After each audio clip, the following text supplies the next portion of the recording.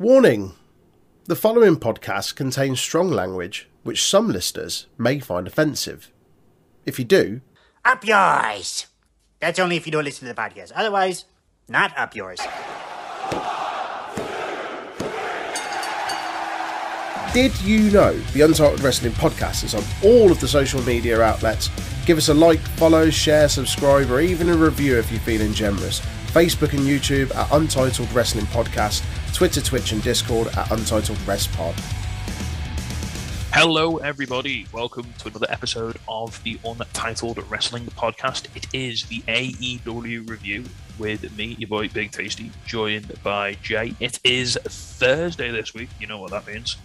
How are you, Jay? You alright, mate? I'm good.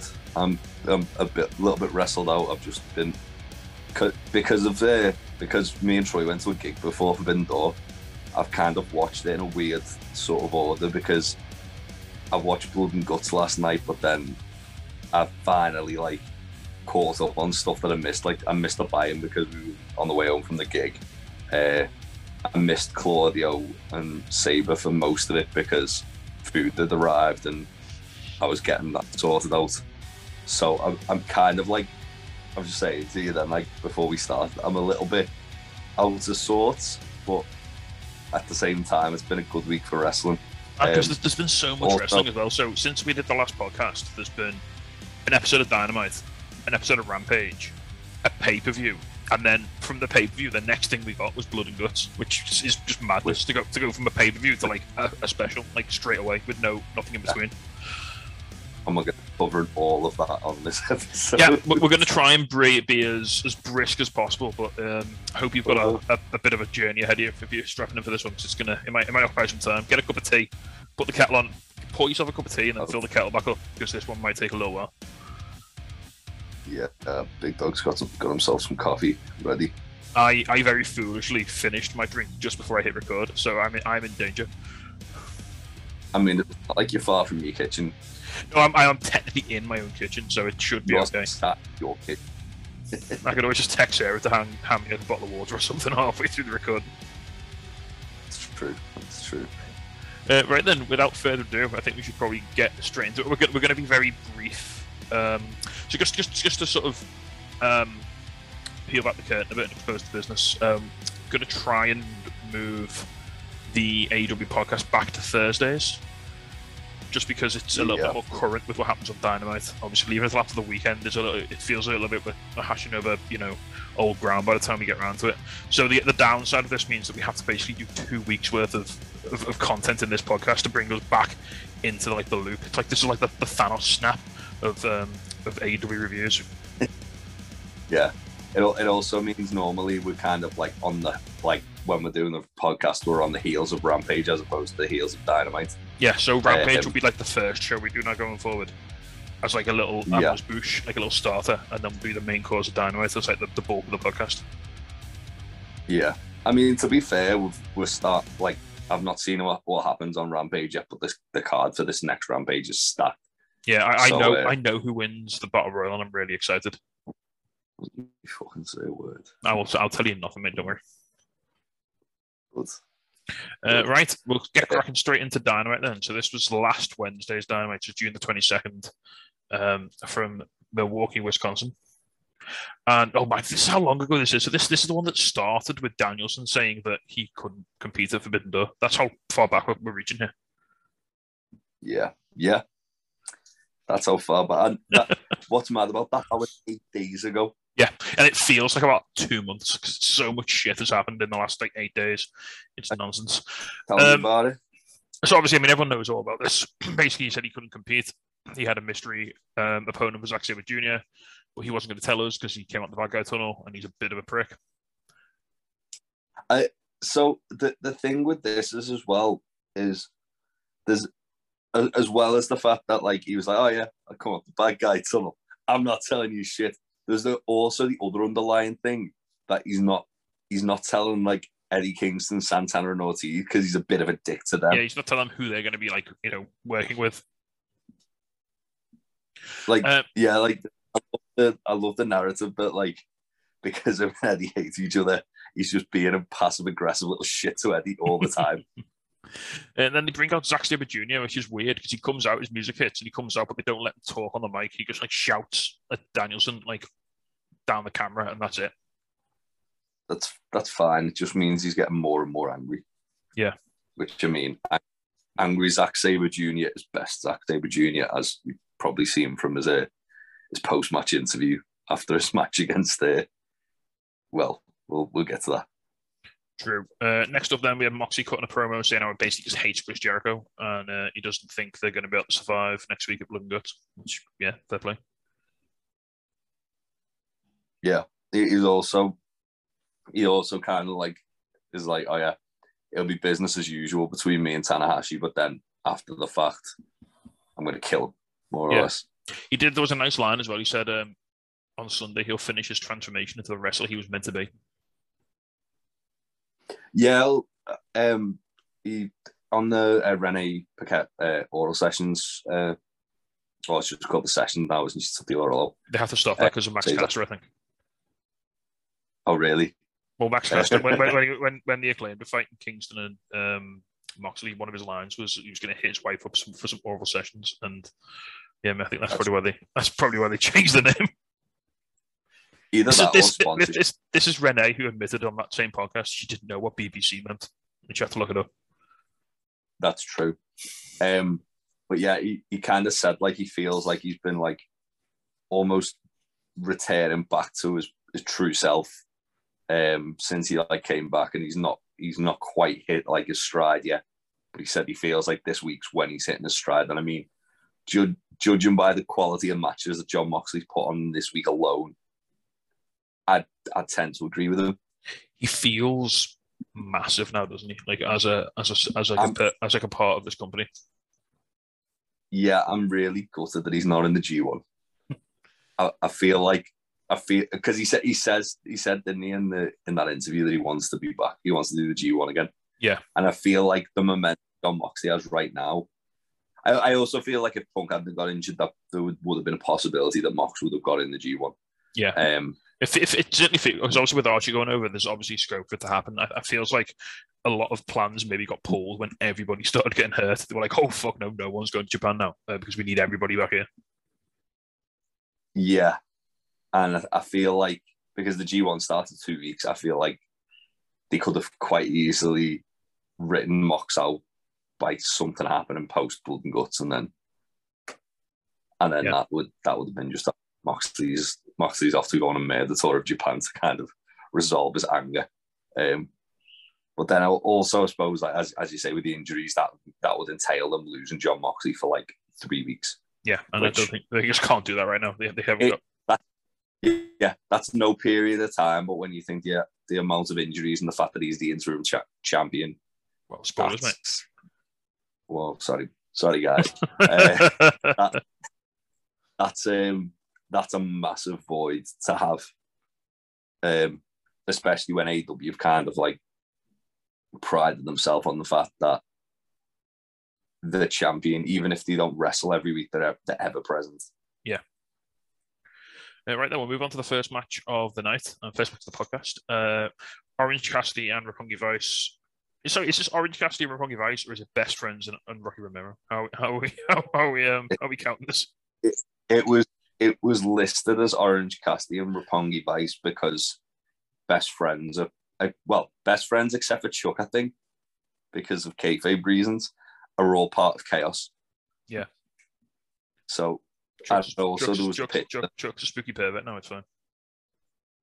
Well, Chuck, when he was in Chaos, like got kicked out because he got best friends kicked out of the World Tag League because he just got them disqualified and tried to murder Yano. Right. He's motivated 10 now. It's fine. That's true. Another good show for Aussie Open, wasn't it? Yes. This is Orange Cassidy Roppongi Vice versus Will Ospreay Aussie Open. Aussie Open are amazing. How was this match better than the previous one they did with FTR?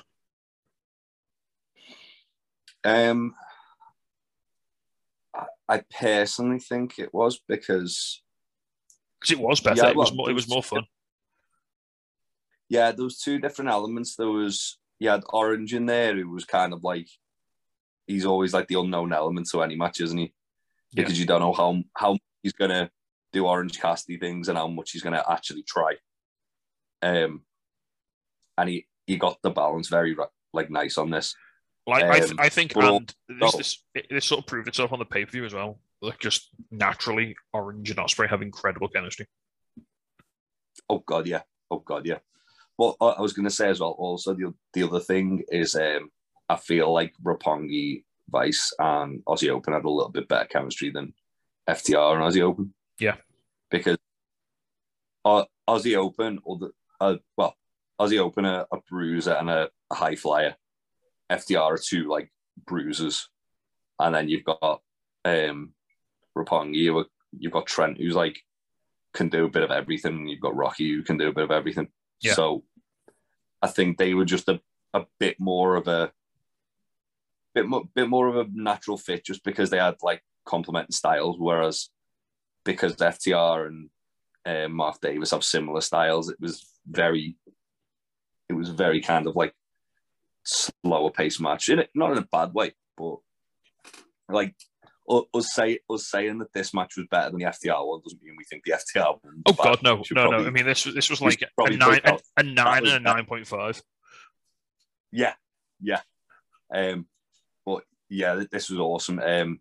Was this the one where Mark Davis did that murder pile driver on Trent? Yes, it was. Wow. He just sort of like picked him up like he was going to give him a power bomb, and then just like shimmied him up and pile drove him like straight away, like without any sort of like concern for where his head was. He just sort of dropped to his knees, and it was like, oh shit. So there was the fact as well that like when he like pulled Trent up, there was a moment where Trent was like literally free falling. Yeah, like he didn't have hold of him at all. He pulled Trent up, and Trent was heading to the mat head first. I really have enjoyed seeing Aussie Open in AEW. I was really upset that they weren't on the Forbidden Door show, and I really hope we see them again. I feel it's weird. So I feel like Forbidden Door was, a lot of it was building up to the next event, if that makes sense. And did you see what Takami Obari said about Forbidden Door 2? This is anyone to have in Japan. He said the next one he wants to have, he thinks is going to happen in Japan, and he thinks it's going to happen he thinks it should happen in the 50th anniversary year for New Japan, which is this year. So right. I wouldn't be surprised if like September we get another one of these. Isn't it or next maybe year? October. The 50th year. No, it's this year. Oh, yeah, 1972. They had the 50th anniversary show. Right, yeah, do it in between like All Out and Full Gear. Like, perfect, yeah. End of September, start of October is like a perfect time to do it. Yeah, I'd say, because you've got Grand Slam, haven't you? Like that's the 21st of September. Well, you just wait till Punk's back. You wait till Brian's back. Right, Kenny might not be back, but I don't know. To be honest, as long as you get some of them. Like, I think one thing that was like, we'll go over it a bit more when we talk about the structure of the card for Forbidden Door, but there was a lot of stuff where there was people, like, for example, the Factory were in like 2 matches. Yeah. And I know a lot of people who aren't overly familiar with like New Japan were like, why? But the Factory have been doing a lot of stuff in New Japan Strong, so it's a good way to kind of keep eyes on New Japan Strong, and it's people who like the New Japan audience might be familiar with. Right. But yeah, I do think that Aussie Open were very hard done by not being on that card. But I think they're definitely going to be featuring down the line. They really made a great impression in these little few matches they've had. I didn't know who the fuck they were when they first came out. I didn't know the hole in the ground, but like they've really. I'm a fan now. I'm a real fan. Well, they were quite heavily featured on in Rev Pro, because that's where they originally got like joined the United Empire. Because Ospreay wasn't. He was like he was having his run as, well, he still is the Rev Pro British champion, but because he was having his run in Rev Pro, he needed people to join the United Empire, so he got Aussie Open along with him. So I've seen bits of them. I've not like seen a ton of their work, but yeah, from seeing them in AEW for sure, I'm really excited for what they can do. And also, speaking of Forbidden Door dream matches, there's one that's going on in PWG on Saturday, I think, or Sunday, which is the Kings of the Black Throne versus Aussie Open. Yes, that'll bang. So when that gets put on IWTV in about 6 months, I'll be looking forward to checking that out. Yeah, that'll be a good time. Right then, next up, we had a quick promo. Jay Lethal basically calling out Samoa Joe, says he either needs to defend the title or vacate it. Joe's been away. He's filming something, isn't he? Is he filming Twisted Metal? Yeah. So that's why he's not been. We'll sort of address this now because it goes on through a few shows. Basically, they're setting up Joe Lethal, aren't they, at Death Before Dishonor? Yeah, there's 2 matches that have been teased to Death Before Dishonor so far, and that's Joe versus Lethal and Cage. 3. Sorry, no, Daniel Garcia versus Wheeler Yuta. Oh right, I know they're doing something with Cage and Gresham and something as well, aren't they? Yeah, well, they're either doing Cage and Gresham or they're doing Gresham, Cage, and Moriarty as a triple threat. Yeah.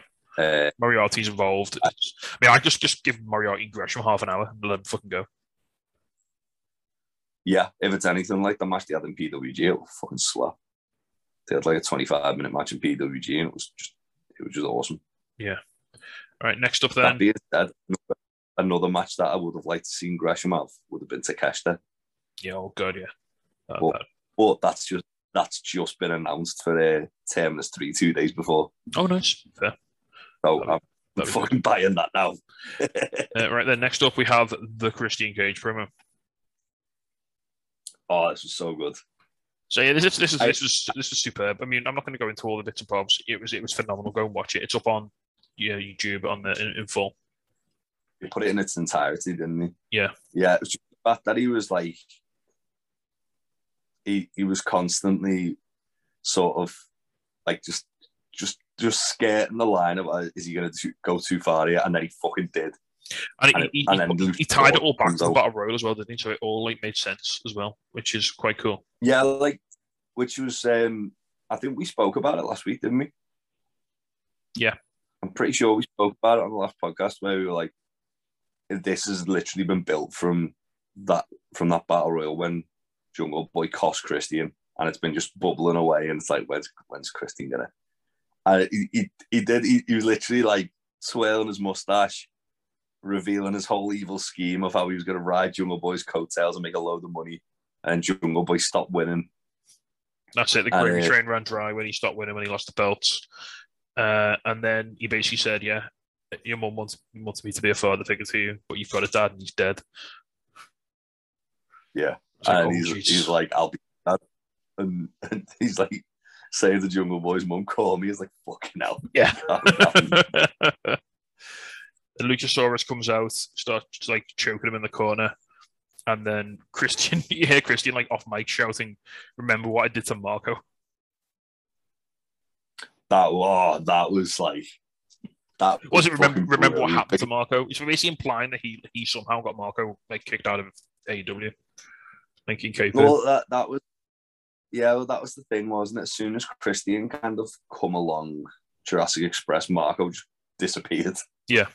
And then, like, even to the point where like AEW weirdly like unpersoned them, like they just don't even reference them, they don't mention him. Yeah, he was never there apparently. Yeah, it's like, okay, that's very weird, but sure, why not? And then Jungle Boy whispers something. Christian whispers something in Luchasaurus' ear, and they just both leave. So it's like he's got some sort of hold over him. He's told him something that like is making him complicit, compliant, and like making him not want to murder him, basically. Or he's pointed out like that he could have said something like, it wasn't like he said something short. He was like bargaining with him, wasn't he? Yeah, he was offering him something, like, maybe, or he was Yeah, I reckon he's probably just said, "Oh yeah, Jungle Boy was using you to get to where he was. You're the star of the team," sort of thing. Yeah. Right then, next up, we had an announcement for Forbidden Door, which was that the Young Bucks rejoining the Bullet Club for one night only, and they were going to take on Shingo, Sting, Darby, and Takahashi. Well, don't worry about it. Ooh. So the match ended up being the Bucks and El Phantasmo versus Sting, Darby, and Shingo, which was fucking incredible, and we'll talk about it in a sec. But yeah, Takahashi couldn't travel to the US because he had a fever, which, as I put on Discord, how do you differentiate between Takahashi without a fever and Takahashi with a fever? Because he is a fucking fever. It's got to just be a temperature, hasn't it? Because it's like, oh, he's fucking delirious. No, it's just Takahashi, mate. That's how he is. Yeah, don't worry about it. Don't worry about it. He's the cat guy, right? Yeah, oh yeah. Yeah. The guy we saw in that Fatal 4-Way with Kushida, Dalton Castle, and Redacted. And nobody else. Yeah, nobody else. Yeah, fair. Dalton Castle's boys. Hey, right then, next up we had our final qualifier for the All-Atlantic title 4-way match, which was Malachi Black versus Penta Oscuro. This was just bloody good fun, wasn't it? These two can't have a bad match singularly, and when you put them together, it's always a good time. I quite like the fact that, like, because obviously, because of Andrade, they like kicking off about the whole AAA thing. It was very much like, oh yeah, well, Malachi's absolutely winning this because Penta's not going to be allowed to wrestle on the show. We kind of knew who was going to win this because we knew the Lucha Brothers couldn't be on the show. But they did a really good job of kind of suspending your disbelief with that. Like there was just Penta beating the living shit out of Malachi for a great deal of the match. And one thing that because Malachi's not done a lot of single stuff since the House of Black became a thing, and he's been more of a kind of leader figure, hasn't he? So you actually almost forget like that he can really fucking go and just kick people really hard, and it's really good fun. Oh yeah, which is insane to say about Malachi Black. Like he's such a good wrestler, but as you say, like because he's been embroiled in this trios feud as well, and like he's kind of took a backseat to kind of showcase Brody and Buddy. You do forget like just how good he is. Yeah. Still, he's in there with like Penta and he's just kicking the Jesus out of him. Yeah, super fun match. Penta absolutely ate a Blackout, which was lovely. And yeah, happy days. Yeah. Malachi moves on. Next up, Miro had that fucking fire promo, didn't he? After that. Yeah, so straight after the match, Pac comes down and he's checking on Penta and then he like stares down Malachi. And then Miro just comes on the screen and he's like, I'm going to take you all to the river and baptize you. Yeah, he's like, you might drown. You might not. I don't know. Yeah, say it when you see my God, tell him I'm looking for him. So yeah, that was lovely. Little quick Wardlow video package. Basically, he's going for the TNT title. Again, we'll talk about that in a bit. Yeah. Adam Cole's out on commentary. It's Adam Page versus Silas Young. Match was fine. It's not the big thing we're going to talk about in this segment.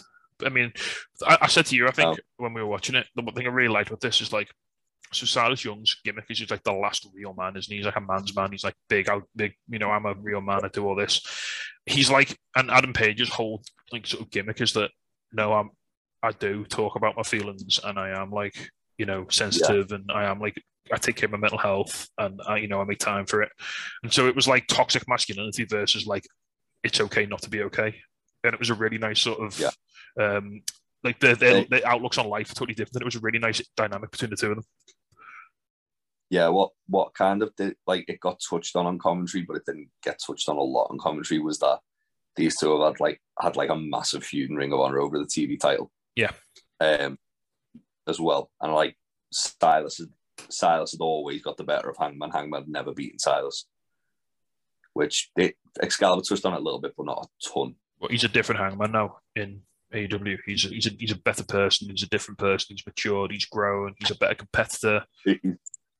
He's being used how Ring of Honor should have used him. He's saying he's not jobbing out to Kenny King in the fucking dark match. No, but no. Silas was decent as well in this. He had a good match. Yeah, that's good.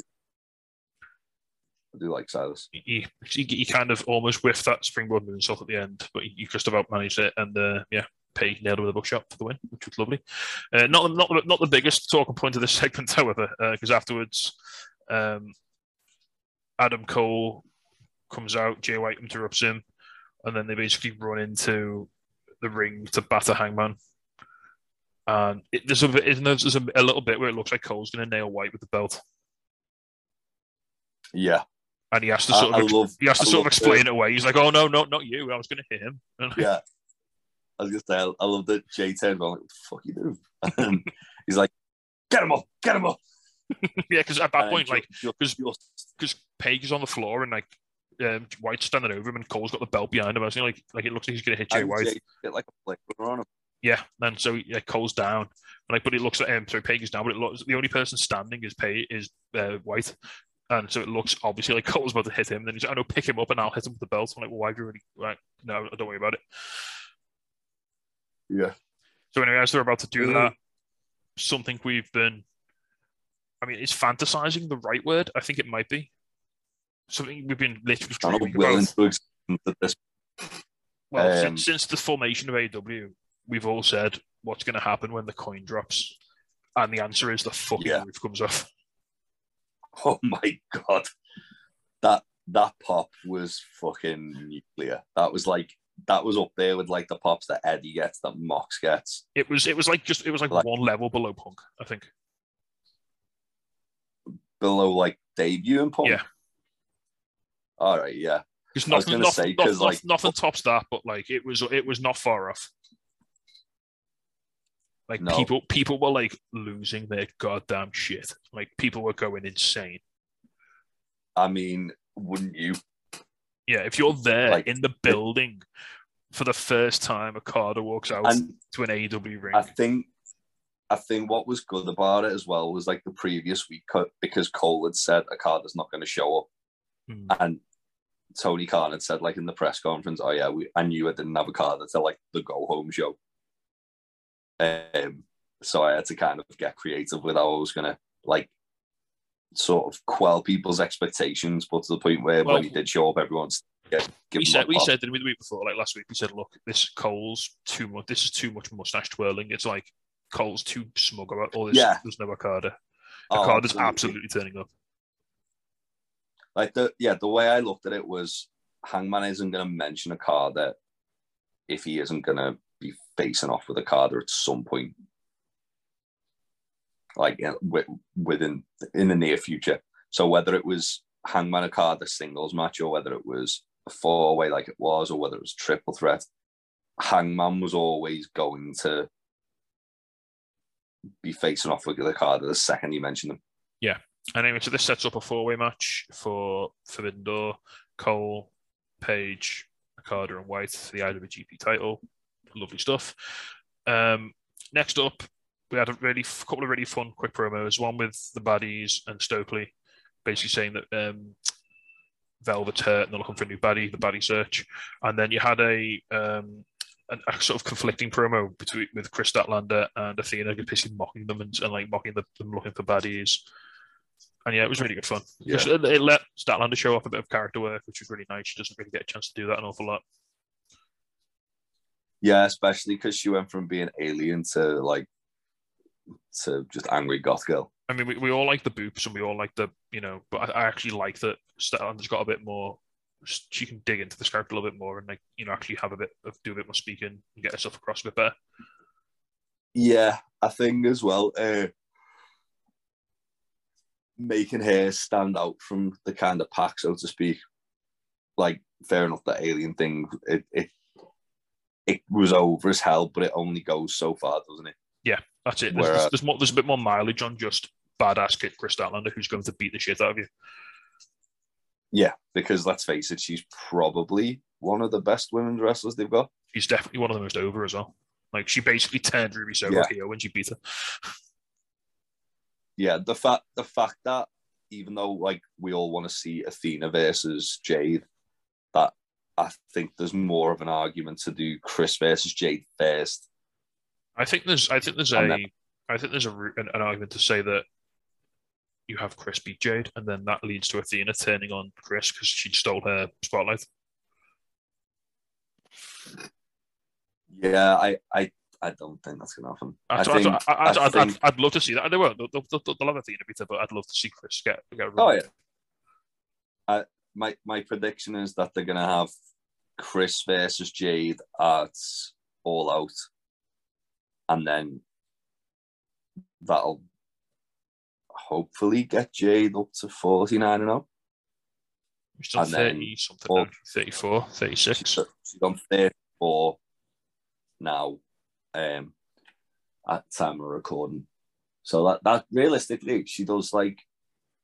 I assume they're including like tag matches and that, and that as well. So realistically, if she does, she could do a lot of dark matches, can't she? And like Rampage and all sorts. Yeah, just do matches like she did on Blood and Guts, where it's just like an open challenge. She murders them in like 2 minutes, and then she wants better competition. Yeah. Get it so she like maybe like 45 or 48 is Chris at All Out, and then at Grand Slam have it that it's 50-0 versus Athena winning the TBS title. Yeah, and I can buy that. It gives Jade like a big meaningful like first reign, which I mean arguably I think Jade's first reign with this belt has been more compelling than the women's world title. Yeah. Oh yeah, absolutely. Since the turn of the year, like I think Britt was starting to like fizzle out a bit.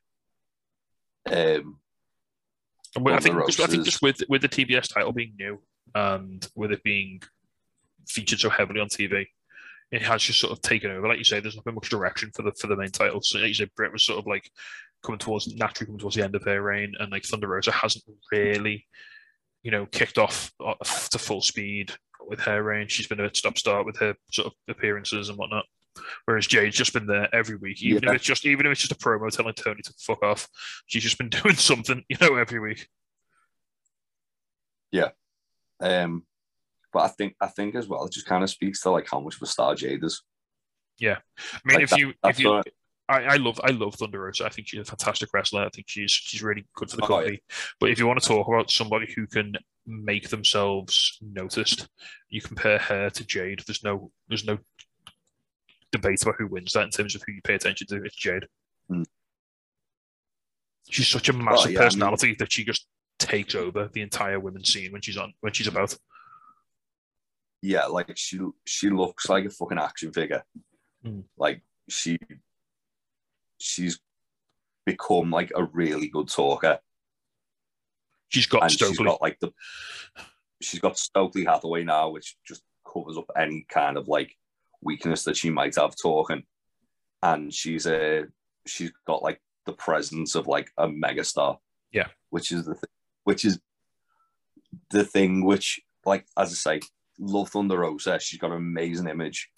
She's got great wrestling skills, but the one thing that she does not necessarily have is like she's got the it factor, but she's not got like the speaking skills, because she just kind of, when she does cut a promo, she just does kind of just ramble on a bit, doesn't she?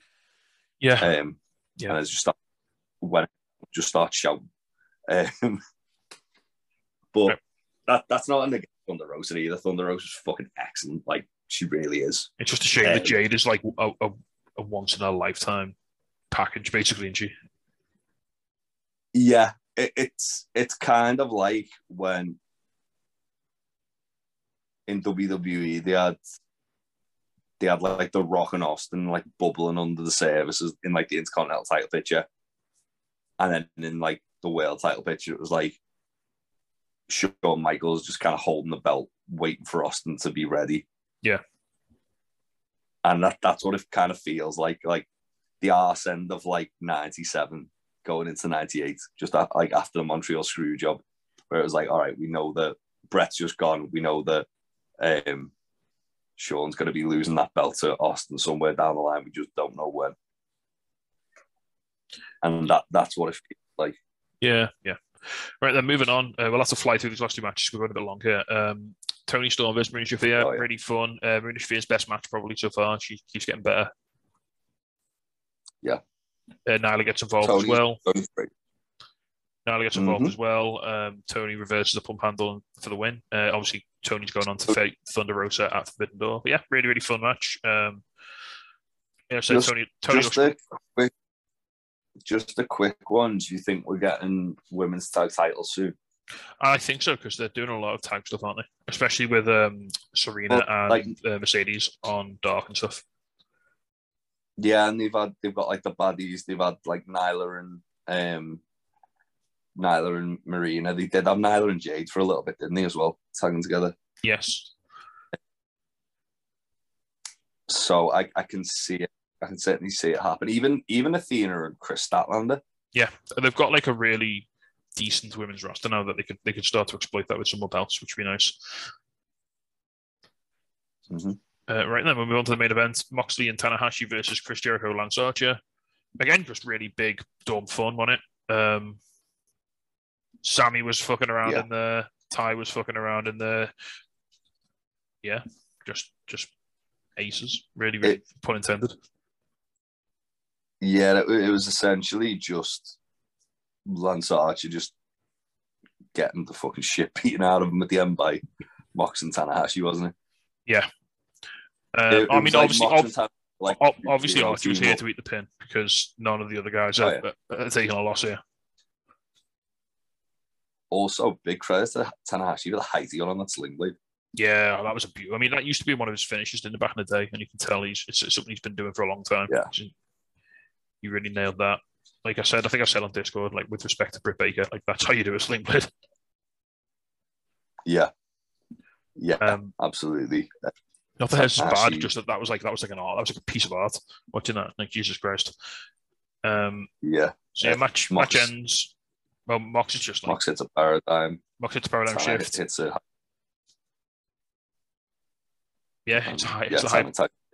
high fly flow on Archer, obviously, and yeah.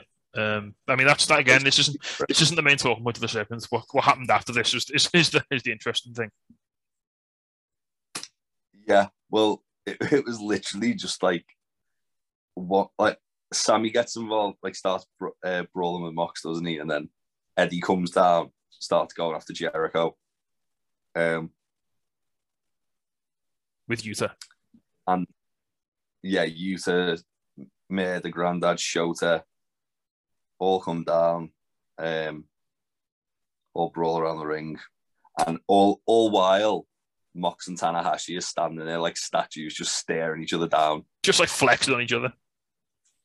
Yeah, but like it's the point where it was like literally like everyone was. There was all this chaos around the ring, but everyone was transfixed on like the stare down, waiting for them to start kind of like throwing hands, and they didn't. I mean, at one point, I think like Suzuki put a popcorn bucket over Shooter's head and just started battering him. Oh, Yuta's head. Yuta's head, yeah, and just started battering him. Eddie Kingston just like was just trying to. He made a thing out of on this hand rampage, just trying to murder Jericho. It was really fun. Yeah.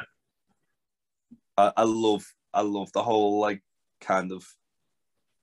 There's like an underlying narrative to the whole Blood and Guts feud where because it got to the point where like because Blackpool Combat Club got involved that it was almost like more about Blackpool Combat Club and less about Eddie and Jericho, even though that was like kind of like the catalyst of the feud.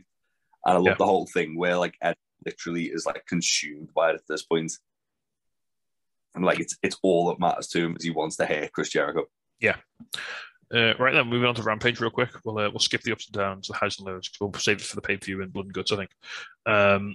So Rampage opened with Andrade versus Phoenix, which is never going to suck, like ever, is it? And it really didn't. This could have been on the pay-per-view, couldn't it? Yeah, I mean, well, the match we didn't get, the match we were supposed to have, which we didn't get, would have been Andrade versus Will Ospreay, which would have absolutely fucked. It would have, but I'm not mad that we got Ospreay and Orange because they had probably the match of the night. Yeah, this was fantastic. It was 18 minutes of just everything these two guys are good at, and it was really cool because, like, obviously Andrade is much bigger than Ray Phoenix, can kind of lash him all over the place, but he can also flip about like a madman. So there was just infinite jumpy, flippy bits, but also every now and then Andrade just doing mad power shit on Phoenix, which was great. Yeah, and one thing as well was the pace of this match really didn't let up. No, like they were literally going like full throttle for the whole like 18 minutes of the match. Yeah, once From, again, like, start of the big talking point happened towards the end. Alex Abrahantes took out Jose, who was trying to cheat, but then it was a double swerve because Roosh appeared and attacked Phoenix. Yeah, well, so Andrade misses the running knees against the ring post, doesn't he? And Phoenix is just kind of like collecting himself at ringside as Andrade's like in the ring. And then Roosh just surprised motherfuckered him. Yep. Batters him on the outside, throws him in. Andrade hits the hammerlock DDT, which looks like actual murder. Yeah. And that's it. He like just kicked Phoenix really hard in the dick. Yeah. After the match, Andrade and Roosh put on the Ingobernables t-shirts, which are available now from shopaw.com. They look fucking lovely. The Faccio Ingobernables, which is an interesting thing in itself, because that was the name of Roosh's version of Los Ingobernables in Ring of Honor. Oh, right, okay. So that makes me think that this was a very Ring of Honor episode of Rampage. Yeah, it was, wasn't it? It makes me think that that these two are possibly going to be getting involved in the tag team title picture in Ring of Honor. Yeah. Yeah, it was really good fun. It looks like they're going into a program where it's going to be Andrade and Roosh versus the Lucha Bros, which, yeah, fucking sign me up for that. Yeah, Roosh steals Phoenix's mask. Penta runs up after them all with the shovel. Yeah. Then you've got a quick Eddie Kingston promo, basically hyping up Forbidden Door and Blood and Guts, and then he basically threatens Jericho with actual violence, which is fine. He said, and I quote, "I've always wanted to know how a coward's blood tastes." Yeah. Little Tupac reference in there as well, saying cowards die 1,000 deaths, but soldiers die but once. Yeah. Nice. Swerve Strickland and Keith Lee backstage. Swerve's trying to like keep Keith Lee happy, he's moving it all over. And Lee basically says, yeah, as long as we keep winning, we're fine. But presumably if we lose, you get a bathroom. So I think this is what's interesting about Swerve and Keith is that you don't know who's going to turn on who now. Yeah, like, it's just there's just no trust left. It's fully broken down. Like you're expecting one of them to do something. So the thing is, when like Swerve initially made the save for Keith, he came out with a chair and he looked like he was going to murder everybody. Like the look on his face, he looked like you could see he was like he had bad intentions when he come down with that chair, and then he kind of like shakes hands with Keith, and Keith's just like, "Oh shit, what's going on?" And then like when he turned on Keith in the Battle Royal, Keith like fuming, and then now Swerve's just like, "Oh come on, mate, come on." Yeah. So yeah, we're interested to see where that goes. So it is, yeah. Next up, then, to go back to what you said about women's tag team belts, we've got again the team of Mercedes Martinez and Serena Deeb against Lady Luck and Sierra. Yeah, basically a squash match. But then they do that thing they've been doing it in every match so far, where they both put in their submissions at the end and get a double tap out, which is nice. It's definitely building something here, aren't they? And intrigued to see where it goes. Maybe like you said about Ring of Honor. Like this does seem like a Ring of Honor thing, doesn't it? I think they're gonna do Serena versus Mercedes if that's before Dishonor. Oh, that'd be nice. I honestly wouldn't be surprised if Serena beat Mercedes for the ROH Women's title, because it seems like they've got a lot more stock in Serena than Mercedes. And I feel like Mercedes is just kind of, she was just like the kind of like person to take the belt off Deonna Purrazzo in the first place. Yeah. Because the ROH Women's title has been like, well, since ROH went on hiatus all the way to like Tony buying ROH, it's been like the one belt that has really been in flux, because like they had Roxy win it, and then obviously she got signed by WWE, so they had to get it off her. So they just changed hands at the Impact show where Deonna won it, and it's like, oh, we didn't have any plans to use Deonna, so now we need to get it back to Tony's ROH. Yeah. So I think I think this is like them taking the long way around to get it onto Serena Divas, like who's going to be like kind of their sort of like flagship women's champion for like the first one that like becomes like a memorable women's champion for them. Yeah, fair. After that, we had that promo we talked about earlier with Gresham, Tully, Cage, Moriarty, which is all setting stuff up for Death for Dishonor. So that'd be nice. After that, we had Hook versus the DKC. Yeah, what was interesting, just to go back, sorry, to the thing with ROH there, was Tully initially was like, he was with Gates of Agony, wasn't he? Yeah. With Khan and Tower, and like he's hyping them up, and then Brian Cage comes along for like the next thing, but it sounds like it's gonna be Gresham and Moriarty versus Gates of Agony. I think they'll do that before the pay-per-view. I don't think they'll do a Ring of Honor show and not have Gresham defend the belt. I thought that it was going to be on Blood and Guts or Rampage. I think they'll do it on a Rampage before Death for Dishonor, definitely, and then the main event I think will be Cage v Gresham v Moriarty, maybe, like you said. Yeah, I reckon it'll be on Dynamite next week. Oh, possibly, yeah. Because they haven't announced the thing. No. Right, next up then, yeah, Hook versus DKC. Hook just bodies and basically wins in like a minute and a half, which is great. Nice to see Hook looking strong. Interesting that they're sort of distancing Hook from Danhausen a bit now.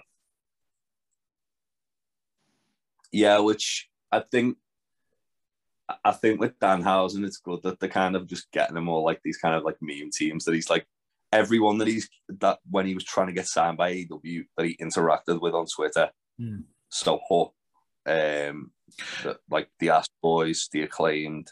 I think as well with the roster being so depleted with all these injuries, they're maybe thinking about putting the Rocket on Hook and getting him up to like a proper singles competitor sort of level as well. He'd be a hell of a first challenger for Pac for the All Atlantic. He would. Be actually. I mean, that'd be what a way to have. I mean, that wouldn't be a bad first loss, would it? I was gonna say, and it doesn't hurt Hook if he gets like murdered by Pac. No, he's got to lose at some point, and yeah, that wouldn't hurt him at all, as you said. Oh yeah, you got me thinking about that now. That'd be great.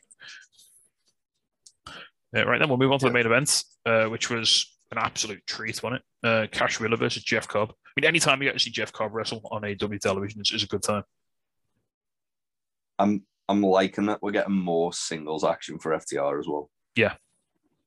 More specifically, Cash, because like the thing with FTR is they're very much like symbiotic in the sense that they both work because both of them are as good as each other. Yeah. And obviously, Dax has been getting the opportunity to showcase how good he is as a singles wrestler quite a lot this year, whereas Cash has only had like 2 singles matches.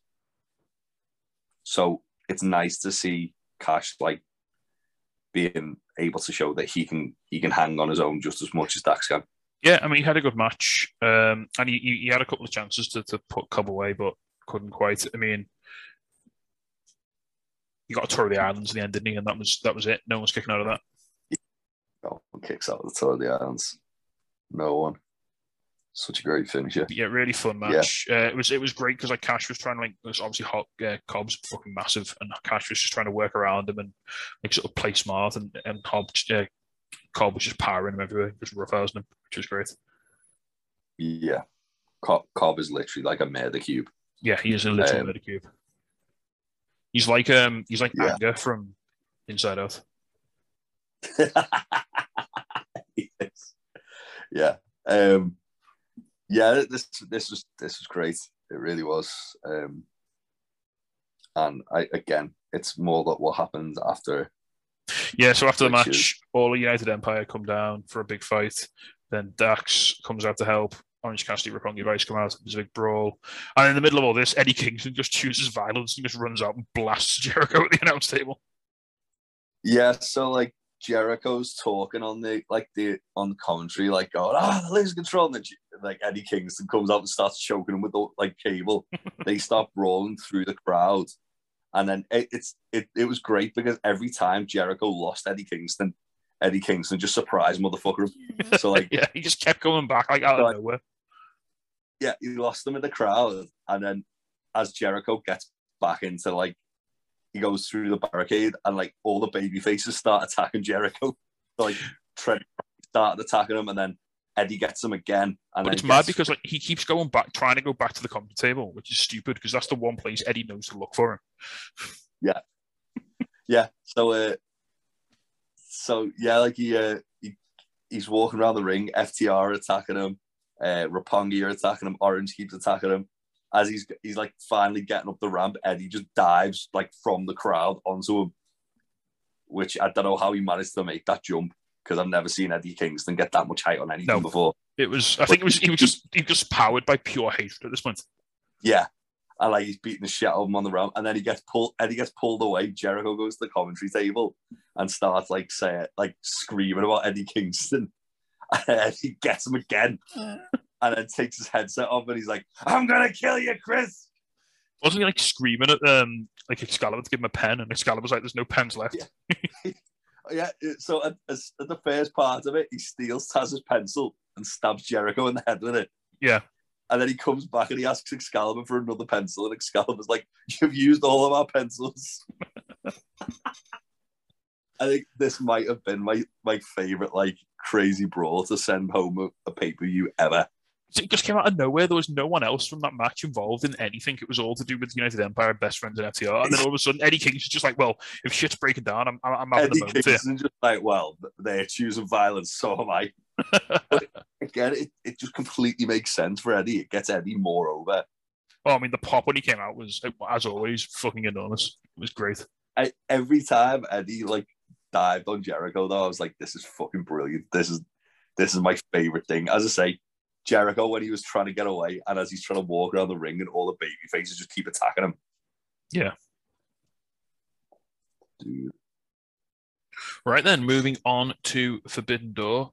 Forbidden Door. We'll very, very quickly blow through the buy-in because it was fun, but it wasn't particularly consequential. We had Yoshihashi and Haruki Goto destroying Aaron Solo and QT Marshall, which was nice. Yeah, that was just basically for what's going to be happening on Rampage, isn't it? QT did a cartwheel into a dive over the ropes, a move that I described to Sarah as adequate. QT also did a slow motion handspring like enziguri. Yeah, I love QT. He just doesn't give a fuck, does he? He's just living his best life.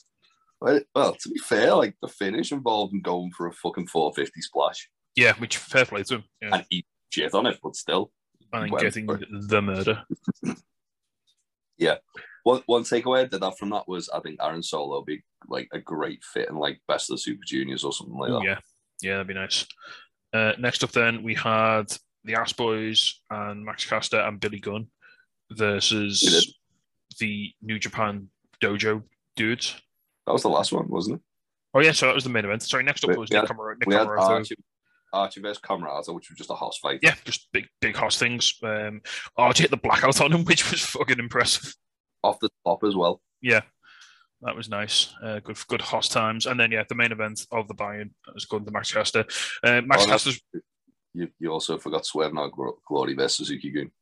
Oh shit! Yeah, the 4 matches on the buy-in. Which was an absolute banger. It was actually that was a pay-per-view quality match. That was a really good match. I would have just took like Swerve versus Desperado when that got announced. To be fair, yeah. But like there was a good little story. Suzuki-gun working over Keith Lee's knee, using fuckery to just isolate Keith. There was an awesome spot like at the end of the match that took which was what Swerve used to take out Desperado. So Kanemaru spat whiskey in Keith Lee's eyes, and then Swerve he trips Desperado, super kicks him, and then Desperado's feet are like hooked on the bottom rope, and then hits a double stomp on him. Yeah, that was lovely. And then so just to give you, he was on the outside, wasn't he, Desperado? And as he fell, he caught his bottom feet on the rope, so he was like sort of leaning back, and then he just dove over the top and like double stomped him to the outside, which was nonsense. He did it all in like one fluid motion. Like I could have watched Swerve and Desperado go all day. They were so good together. Yeah, again, someone I'd love to see going like best of the Super Juniors is Swerve. Mm. I think Swerve.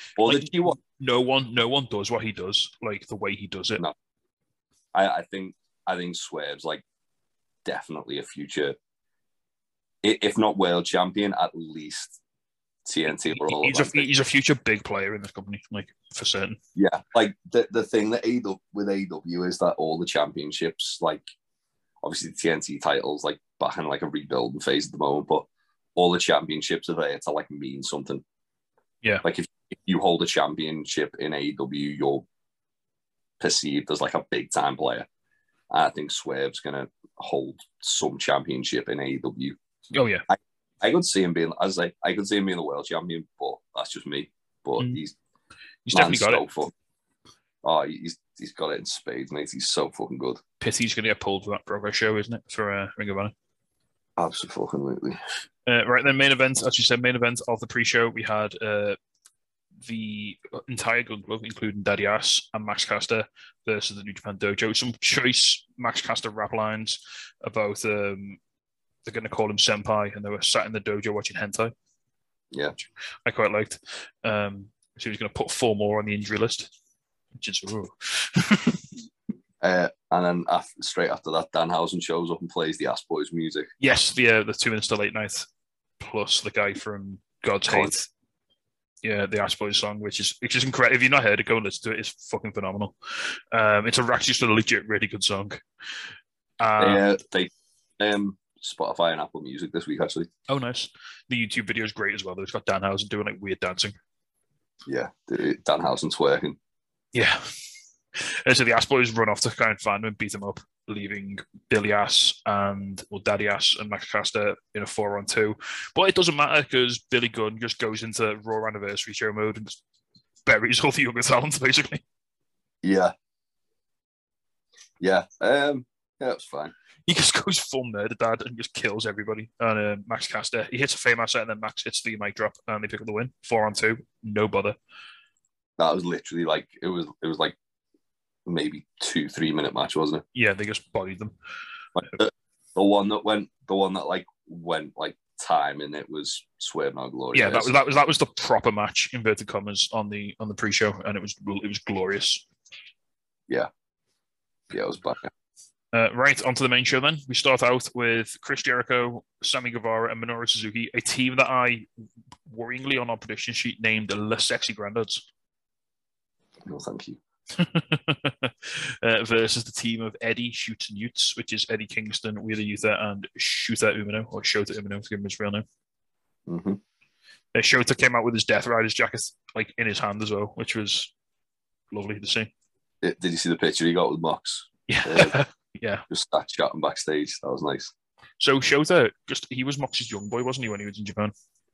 Yeah, so when Mox debuted in New Japan, he basically did a murder on Juice Robinson and took the IWGP US Championship off him. And then his first defense was against Shota Umino, who was at the time a young lion.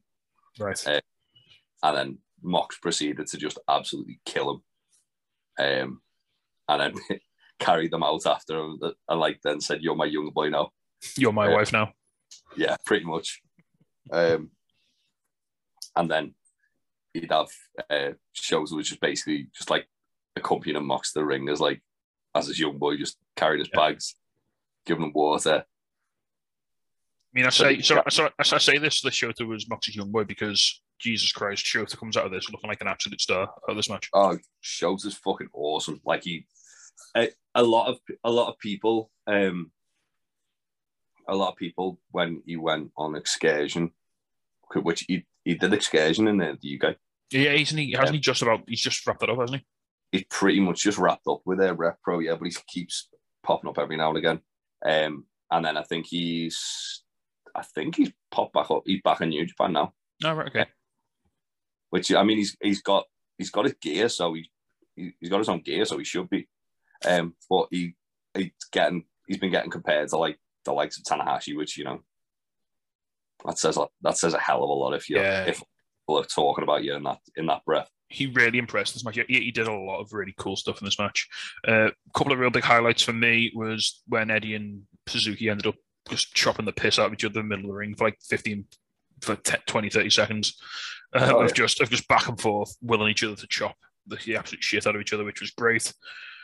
Yeah, this was a real hectic, like mad brawl of a match, but in a really fun way. Yeah, I think that as you say, Shota's the guy who come out of this looking like a star. Uther as well.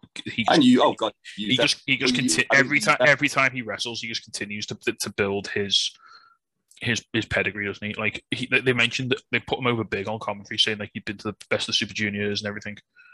Yeah, Uther's a real like star in the making, isn't he? Yeah, he's phenomenal. As is Shota. I like the fact as well that it took all three members of like Jericho and Sammy and Suzuki to take down Shota to basically pick up the win. Yeah, so the finish of this match was really fun. So basically, Kingston and Suzuki just get into a massive fight on the outside, and they're just not stopping for anybody. So they're effectively taking each other out of the competition because they're just battering each other outside, which is they're just going to fight forever, effectively. Until which was pretty much how we like foresaw it going as well. To be fair, yeah. But then Suzuki does hit a pile driver on Eddie on the floor and then comes back in. Yeah. There was a cool bit as well where Shooter put Jericho in the walls and then Sammy ran in and just kicked him in the head and he just kept it on. Yeah, he just no-sold it. Well, that was pretty much the finish, wasn't it? Yeah. Is that like Shota's got Jericho in a Boston Crab. Guevara and Suzuki come and break it up, and then Jericho hit Shota with the Judas effect to pick up the win. And the way they did it was really cool. So like Shota sort of like beat off, pun intended, Suzuki and Guevara, and then he turned back to face Jericho. And as he turned around, they timed it really. As soon as he turned around, he just ate the Judas effect like straight away. Yeah. What was a nice touch as well, just for anyone who's unaware. So the whole thing with the Young Lions is they've got it. Basically, it's down to like the fundamentals. So they've all got to wear like the same gear. So like black. They wear like the plain black trunks. We saw it on the pre-show. Like 3 of the guys in the pre-show match were Young Lions, weren't they? They were just wearing plain boots, plain trunks. The four new LA Dojo guys. So it was all just black trunks, black boots. No, one guy was wearing like his own gear. It was a DKC. Was he? Yeah, he was wearing. He had like bits of white. He had white boots on. He had bits of white on his trunks. Fair enough. I thought Coughlin would have. Well, someone I can't remember who it was, but one of them had like actual gear. Coughlin. Possibly. He's like starting to kind of come into his own. But yeah, so the other thing is as well, they have like a set move set that they're allowed to use. Just essentially the fundamentals, and the majority of them, the finisher is like the Boston Crab. Right. Because quintessential wrestling code. So just teaching them like the basics, making sure they're solid in the foot, like you say, the fundamentals. It's like the whole philosophy is you iron up the fundamentals first, then you go on excursion and you like kind of like you learn. So if you're in the UK, you'll learn like catch can. If you go to like Mexico, then you'll learn a bit more like lucha stuff. Yeah, precisely. So basically, you're not coming out of the training. You're not coming straight out of the dojo and being like, right, I'm going to do a Canadian destroyer. Like, no, fuck off. You're going to do like a fucking sharpshooter for the first like 2 years of your career. Pretty much, yeah. Pretty much, you've got it.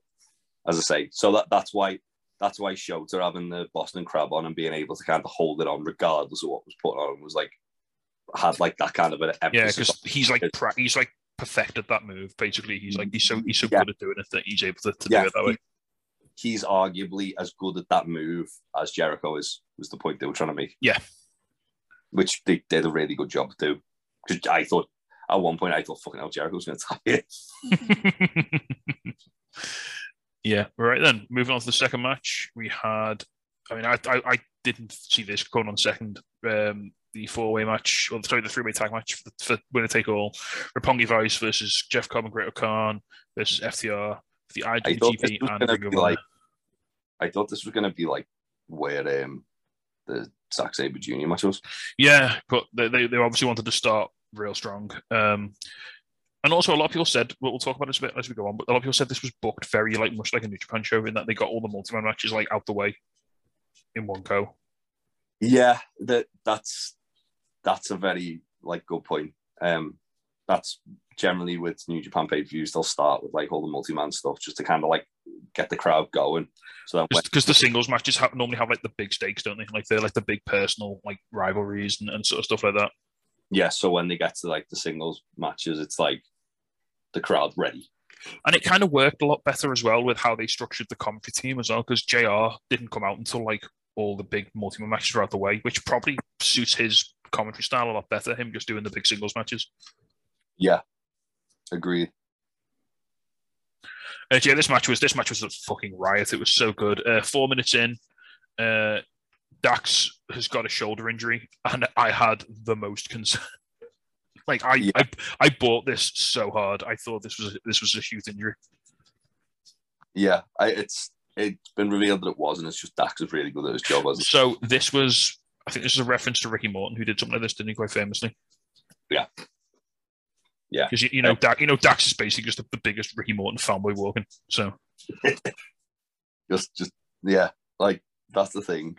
Babyface FTR are just Rock and Roll Express. Heel FTR are just the Minnesota Wrecking Crew. Yeah. One thing I did like as well, just a little thing on him. I forgot to mention it on Cash's entrance in the Jeff Cobb match, and then also in this match. For anyone who's seen the AEW, the RJ City interview in FTR, and he's like telling Cash how to be a better babyface. And he goes, "You need to just go out and go, come on!" I've been doing it every entrance since. Yeah. So as Dax left, because before he went down with the injury, he tags in Cash, and Cash basically just gets annihilated. He just gets worked over by everybody. Great O'Khan smashing him everywhere. He starts bleeding from the mouth, I think, Cash. Yeah. Because I think that was when O'Khan was like slamming him into the turnbuckle. Yeah, Cobb also murdered them with a lariat. Yeah, oh god, that was. I honestly had the fear because I picked FTR to win it all here. As did I. There's a point. There's a point later on in the match where Roppongi Vice hits Strong Zero, which is far too early. You see them hit it, you're like, all right, they've shot their shot now that they're out. They hit Strong Zero, and it looks for a second that it's going to be enough, and then out of absolutely nowhere, like best in the business, Cash Wheeler just dives in from the side of the screen and breaks it up at the last second. Yeah, one thing I did like was like there was a bit. It was just after Dax came back down to the ring, where so like Rocky and Dax and Trent and Rocky and Cash would like hitting their double each team respective double team moves, but like together on like Cobb and O'Khan. Just kind of identifying that like Jeff Cobb and Great O'Khan are like the two big lads. Yeah, well, because didn't Trent help with a Mindbreaker, didn't he? Yeah. Which was cool. Yeah, Dax does come back with his shoulder taped up and then proceeds to hit like 3 German suplexes on Jeff Cobb in a row. And it's like, all right, okay. Yeah. Dax Harwood is made of fucking steel. Yeah. It's just so good, wasn't it? And I absolutely like popped like a motherfucker when FTR did a bad murder on Rocky. So right, I love Rocky Romero. I think he's a really nice guy. I jumped out of my seat when they just big rigged his soul out of his body for the finish. Yeah, 7-star FTR. Like me and Sarah, like legitimately, without looking at each other, we both punched the air and said, "Yeah." Like we both like screamed when FTR won. We're absolutely getting winner takes all, the Bucks versus FTR, aren't we? We're gonna have to get FTR another manager just to carry their fucking belts. Danhausen. Yeah, just like, he can't carry like 8 belts. Look at the size of him. Yeah, he could. He's fine. You have to get big Paul White, like 4 in each arm, just stand there like a fucking washing line. Just have Danhausen with like one of those like ice cream like van bike things, and he can just hang all the belts off it. Yeah. Oh man, yeah, this match was excellent. FTR with the the best big rig I think they've ever hit. It looked like, for me, if it happened, it took like 5 minutes for him to fall down, and like as soon as he hit it, I just looked around the ring and like there's no one in the ring. This is it. They're doing it. I was so excited. Yeah. And again, the thing I love about FTR is like they've got the psychology and the fundamentals down so well. As soon as they hit the big rig, Dax goes for the cover, and Cash instinctively just gets up and like does like a mental check around the ring and sees if anyone's coming in. Yeah. One thing I'm really excited about this is that it probably means that FTR are going to be in the World Tag League. Yes. So we said, didn't we? Like we said, do you reckon? Because the Empire only won the belts back at Dominion, and I was saying, do you think they'd be happy putting the belts straight into FTR? And obviously, as you said, the division in New Japan is so shit right now. Like they need FTR. Yeah, like I say that they've got perfectly good fucking Aussie Open there, as we've established. I know, but like coming into Dominion, it was like it was like Chase Owens and Bad Luck Fale with the fucking tag champs. Yeah. Come on, mate, come on. I get the feeling that at Wrestle Kingdom we could get FTR versus Aussie Open. I'd like that. I'd like that quite a lot. Or if not Wrestle Kingdom, because as we were saying, that potentially we're getting Forbidden Door 2 later in the year. If it can be ironed out, that just do it there. Yeah. Just got to give a special shout out as well to the fucking crowd pop when Dax came back, because like the crowd saw him before the camera did, and the noise, like everyone stood up, turned down the ramp. The noise was unbelievable, and that I mean the match never really sagged, but when Dax came back, it really went into full gear. Like it fucking flew as soon as he came back. Yeah, that's one criticism I say criticism and praise I had for this was the camera work on the entrances. It was kind of like, remember when AJ Styles debuted in the Royal Rumble and he showed like the crowd reaction and Roman's reaction. Yeah. But they didn't show who was actually coming down. It was like that. They did it with Claudio's entrance, and they did it when something else happened. And at both times, I was just like, I think they wanted to show the crowd first, almost like build a bit more anticipation for the audience at home, because like they showed the crowd very deliberately, and then because the commentary team didn't mention like it straight away, and then it wasn't until they cut back to like the actual ramp that the commentary team started talking about it. Yeah. Right then, next up, we had a while Juice Robinson appeared backstage with Jay White, and he was basically talking about he had the US title with him, didn't he? And then Jay White said he's going to win. So yeah, fair. Yeah. Too sweet for the boys. Yeah, no cease and desist for them. Clark Connors came out first for the Atlanta Championship match. No one really cared, which is understandable. He was a late addition. I thought, for what it's worth, I thought Clark Connors did a really good job in this match. He really impressed me. Clark Connors looked awesome in this match. He was in a real tough spot, like because he was deputized for Ishii, who everyone loves, and no one knows who the fuck he is. But I still stand by my statement that I said as soon as Ishii went down, and I was just like, just put Hiroki Goto into that, because he would have been a perfect replacement for him. Yeah. Connors did well. He made chicken salad out of chicken shit, which... Oh, yeah. Oh, this match was great. This match was unbelievable. I mean, look at the 4 guys in it. You know, it's not going to be bad, is it? Miro, like, was just surprising motherfucker and everyone, and just doing, like, off-the-cuff murder, wasn't he? Miro was just like Thanos in this match. Yeah. He was just coming in every now and then and just laying waste to everything, and then just like, all right, okay, everyone's dead now. I'm going to go and do something else. There was a bit where like Malachi was just kicking the shit out of Miro, and Miro just loved him. Yeah. I mean, Malachi is a big lad, and he's a dangerous man as well. And like, it takes a lot for someone to be able to throw Malachi Black around. And he's an established kickboxer. Yeah. And Miro just no-sold the kicks, and the sound out of them, Malachi wasn't holding us back when he was kicking him. There was a really cool moment as well. So for most of the earlier part of this match, Clark Connors was basically treated like a bit of a joke. Like he came in and tried to like chop Miro, and Miro just laughed at him and battered him. And then he tried to suplex him, and he just couldn't. And then it sort of told the story through the match. Like Connors was just getting bullied by Miro throughout this entire match. And then Miro set up a table on the outside, and he was trying to put Black through it. And like then Black reversed it. And then he tried to put Miro through the table. he couldn't. And then Pac tried to put Miro through the table, and he couldn't. And out of nowhere, Connors just spears Miro like right through the table. And it was a nice little comeback. Yeah. And then Connors like rode that for like a bit of momentum. Then he was hot for like the next sort of 5 minutes. He was all over the place, wasn't he? Yeah, I think it was a good way of kind of like quelling people's expectations of like, because obviously everyone wanted Ishii and Miro to just have a hoss fight and just murder each other. We didn't get that. Miro did say in an interview with John Ross Sapp that he definitely wants to fight Ishii and he wants to go to Japan. So yeah.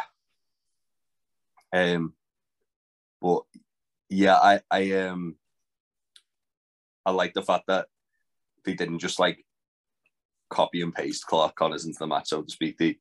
They kind of like they reworked the whole match so that it made sense, because you can't give, with respect to Clark Connors, you can't give him Ishii spots, can you? You can't have him like fucking sending Pac everywhere. But I like the fact as well that like, because people were kind of like rolling their eyes that Clark Connors was putting the match instead. It was nice that they kind of, as soon as he did like that big spot, it was like, all right, yeah, he belongs in this match. That was his like coming of age almost in this match. He sort of made it, because he come back in, he hit a spear on Pac, he hit his finisher on Pac, didn't he? And then Malachi Black had to break it up. Yeah, which was pretty cool. So the finish was I really like the finish of this as well. So Miro makes his way back into the ring. He puts the game over on Pac, which he just can't quite lean back to lock it in. Pac just makes it to the ropes, doesn't he? Well, he almost makes the ropes, and then he pulls him back, and he sort of slips out, pulls him back, puts him back in. Black comes in and spits the mist in Miro's face. Connors runs back in to try and do something. Black puts him in an armbar. Pac hits a black arrow to break it up, and then hits the brutalizer on Connors for the tap out, and Pac is the winner. Yeah. I think it's well designed. We were talking about this way last week. We were kind of torn between whether it was going to be Pac or Miro. Yeah, I mean, any of these men deserved it, to be fair. It could have been any of them. Yeah. And I think Pac, it's just a nice way of giving him his flowers, because he's been pretty much since day one of AEW, hasn't he? Yeah. And now he gets to go on the absolute warpath, because they said this belt's going to be defended like in indie promotions and all over the world. And I mean, that promo he cut on Blood and Guts, fuck me. Yeah. Pac being the fucking best. Pac's crusade of violence has begun. Important to know, though, this match was a shade over 15 minutes, and they packed a fucking lot into this. Yeah, it was, as I say, it was fucking wild. It was really good. Really enjoyed it. But yeah, as I said, that table spot from Clark Connors was like the turning point in this match. It was when it went from being like 3 guys beating the piss out of this little guy to, oh no shit, there's 4 like real contenders in here. Yeah, it did a really good job of making them all 4 guys look pretty good. I'd like to see Clark Connors do some more stuff with like AW and Ring of Honor. Yeah, he can be like Hangman's young boy or something, because he's a little cowboy boy, isn't he? Yes. Right then, next up we had Sting, Darby, and Shingo versus the Bucks and El Fantasmo. I mean, El Fantasmo. If you think El Fantasmo is like if Nick Jackson looks like a dirtbag, El Fantasmo is like, oh, hold my beer. Yeah, El Fantasmo was like Canadian Trailer Park Nick Jackson. Hold my warm, flat, probably dirty glass beer, because I'm the biggest dirtbag in the entire universe. He's had the same like warm kind of PBR since Lighto from Japan. That being said, he's also very good at wrestling. Oh, he's phenomenal, isn't he? So at the start of the match, Sting's music hit and he didn't show. Yeah. So then the Bucks came out with El Fantasmo. They came out to the Bucks music with the Bullet Club graphic, Bullet Club gear, tassels. Well, no, they came out to the Bucks Bullet Club music. Mm. They did the whole like the guitar thing, and then it went bow, bow, bow, which is sound like fun fact for you there. So that was real good fun. And then as they're out, the lights go out. Sting's up in the rafters. The lights go out again.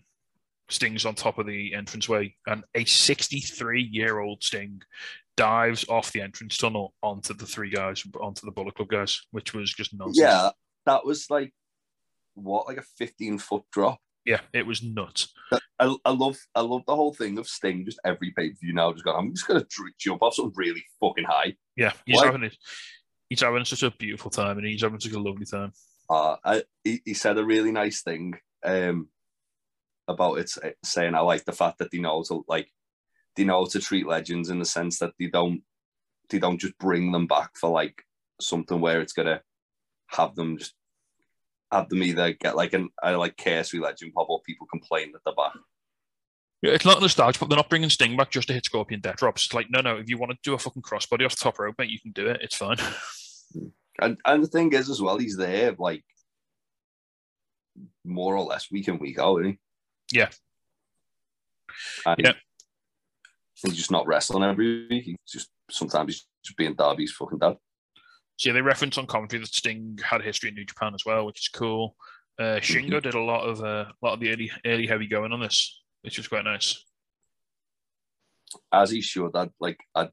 If you bring in like an ex New Japan World Champion over or IWGP World Heavyweight Champion over, you want to have him fucking in the match a lot, don't you? Yeah. Nice bit as well where was it Darby was in the corner and Phantasmo and Matt had like a sort of competition to see who could hit the most elaborate back rake. Yeah. They were doing like all like backflip shit over. Yeah. Cartwheels, backflips, all sorts. Yeah, stop. This was prime New Japan Young Bucks, like where they were just absolute pieces of garbage. Yeah. But they also put the work in as well. Like a bit later in the match, they hit a more bang for your buck on Darby, which was so they hit a more bang for your buck, and then El Phantasmo did a moonsault on top of that as well. I'd quite like to see El Phantasmo remain in AEW for a bit and just do some shit more stuff with the Young Bucks. Yeah, well, we saw his last match, didn't we, at TNT before he moved to Japan? Yeah, which was against Michael Oku and someone else. Wasn't it OGMO? That's Michael Oku. Yeah, and was that the one with the water bottle? It was, wasn't it? The what? Match of the water bottle, where they threw it at the end, and like he threw a water bottle at OGMO, and he just caught it like instinctively, like in the ring. It was fucking awesome. It was one of the moments of the year. It was great. But yeah, really, really. I mean, he really impressed. El Phantasmo is great, and he really impressed me. Sting, I like the bit where Sting just no soul with a double super kick off the Bucks as well. That was nice. Yeah, I get the impression we're going to get Sting and Darby versus the Bucks for the tag titles. For the tag titles in the next couple of weeks. It's the thing is with Grand Slam being so close to All Out, you don't really know what they're going to do at All Out, what they're going to do at Grand Slam, do you? Like, true. They could feasibly drag out Darby and Sting versus the Bucks to All Out, and then have FTR and the Bucks when it takes all at Grand Slam. Yeah. So towards the end, then earlier in the match, El Phantasmo tried to nipple cripple Sting, and it just didn't work. That was fucking. And then towards the end, Sting grabbed El Phantasmo by the nipples and crippled his nipples, and then low blowed him. Darby hit a coffin drop on Hikuleo on the outside, and then Shingo Kibin just did effectively actual murder on El Phantasmo. Oh god, he hit the axe bomber and then he just killed him with the Last of the Dragon, didn't he? Right. So I've never seen him hit Last of the Dragon before, and like as it was happening, because he was looking for like a made in Japan or something initially, wasn't he? And then he sort of like rejigged it into the Last of the Dragon, and I'd never seen that move before. And Sarah was trying to tell me something, and halfway through her talking to me, I just was looking at the screen and I just screamed, "Oh fuck!" at like the top of my voice. Yeah, he didn't fuck around with it, did he? It looked like he'd actually killed him. Yeah, I love Shingo. I really want Shingo versus Penta. That's all I want. Yeah. But yeah, that was a really fun match. It wasn't like a 5-star technical masterpiece. It was just loads of flippy, silly bullshit, which I am absolutely on a show that was about to get increasingly serious. It was a nice little bit of brevity. Yeah, I like the fact as well. Like, just to go back to Sting, I like the fact that he doesn't give. He's at that stage where he doesn't give a shit what he's involved in. He's just happy to be there. Yeah. So he'll do silly bollocks like he did with El Phantasmo. He'll do like the crazy shit where he's jumping off the fucking stage.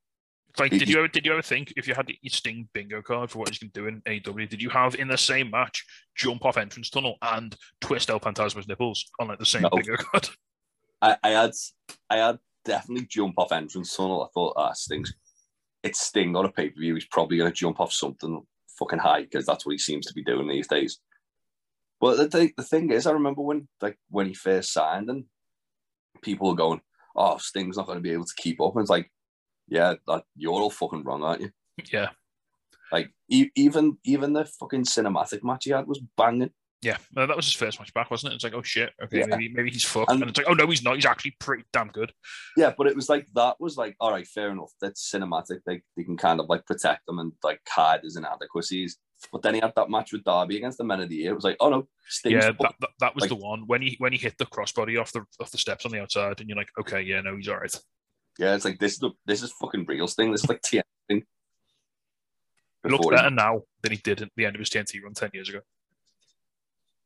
He looks better now than he did in fucking the end of his WCW run 20 years ago. Yeah, it's ridiculous. I don't know what stem cell, soul drinking, youth stealing. I mean, he must be sucking the life out of Darby in some capacity.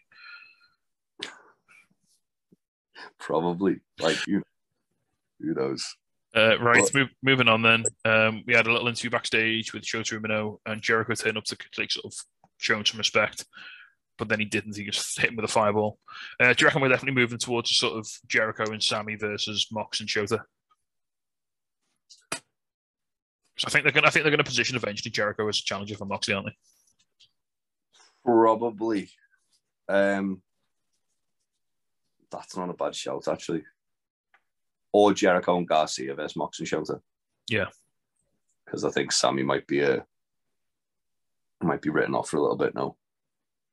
True, yeah. We'll talk about that in a little bit. Yep. Right. Actual dead. Next up, we have the AEW Women's Championship match, which is the first singles match of the night on the main card. Yeah. And what a match it was as well. Oh, it was so good, wasn't it? I feel a bit bad for them because it was like the crowd were a little like the crowd, not really their fault, but the crowd kind of used this as like a bit of a reset match, like for their energy levels. Yeah. I mean, looking at what was left on the card, you can kind of understand why. Yeah, and it was like it was an AEW match. It wasn't like an AEW versus New Japan. There was no like foreign talent in here. Yeah, because one thing that I will say about this was that there was a lot of people in the crowd who were definitely more New Japan fans than AEW fans. Yeah. Like, I'm gonna come clean on a personal standpoint. I chose this point of the night to make some chicken wings. I was still watching the match out of like one corner of my eye, but I was busy like chopping chicken wings and stuff, so I didn't see quite all of it. Not because I wasn't interested in the match, just because, as I say, this was just an AEW match on an AEW New Japan show. Yeah, but it was very, very good. It was very good match. Yeah, so very, very back and forth. Toni Storm was made to look like an absolute star in this match as far as she kicked out of the Fire Thunder Driver. She was everything Thunder Rosa threw at her. Essentially, Toni Storm was like kicking out of. And then Thunder Rosa eventually hits the final reckoning, Dustin Rhodes' finisher. Yeah. I wouldn't. We were talking before about Thunder Rosa, like kind of not being that great a talker, in the sense that she just kind of rambles on about stuff every now and again. I wouldn't mind seeing Dustin Rhodes as a manager. Yeah, and it makes sense the way they're especially the way Serena called him out a few weeks back, and he's sort of getting himself involved into the women's storylines a little bit more. Like, if you want to build to a Serena Rosa match again, then Dustin would be a nice way to do it. Yeah, it was cool to see her hitting Dustin's finisher. That was a nice little touch. Yeah, and then after the match, was a real nice show of respect. I don't think this is the last time we'll see these two wrestle for the belt. Oh no, absolutely not. I think as I say, Tony took Thunder Rosa to the limit. she had no shame in losing in this one. Yeah, really, really fun match. It was about 15 as well. Yeah. Yeah. Nice and tight. 10 minutes and 10 minutes 20. It has the official time here. Yeah. So shortest match of the night so far. I think it's shortest match of the night on the card. Right, next up, we have JR coming out. It's business time for the final few matches of the night. We start with Will Ospreay versus Orange Cassidy. And for the IWGP US title, I mean, no bones about it. This is a lot of people who call this match of the night. I'd be inclined to agree. It was some of the stuff they did was unreal in this match. It was, we said before, didn't we, when we were talking about Dynamite, that Ospreay and Cassidy have got this this chemistry. Yeah. I think as well, like this with this match, like so a lot of people, and I think it was a lot of people who were kind of not really AEW fans, were complaining that it was Will Ospreay versus Orange Cassidy. Yeah. I remember we said it was a bit of a weird choice, but it'll probably be like a banger.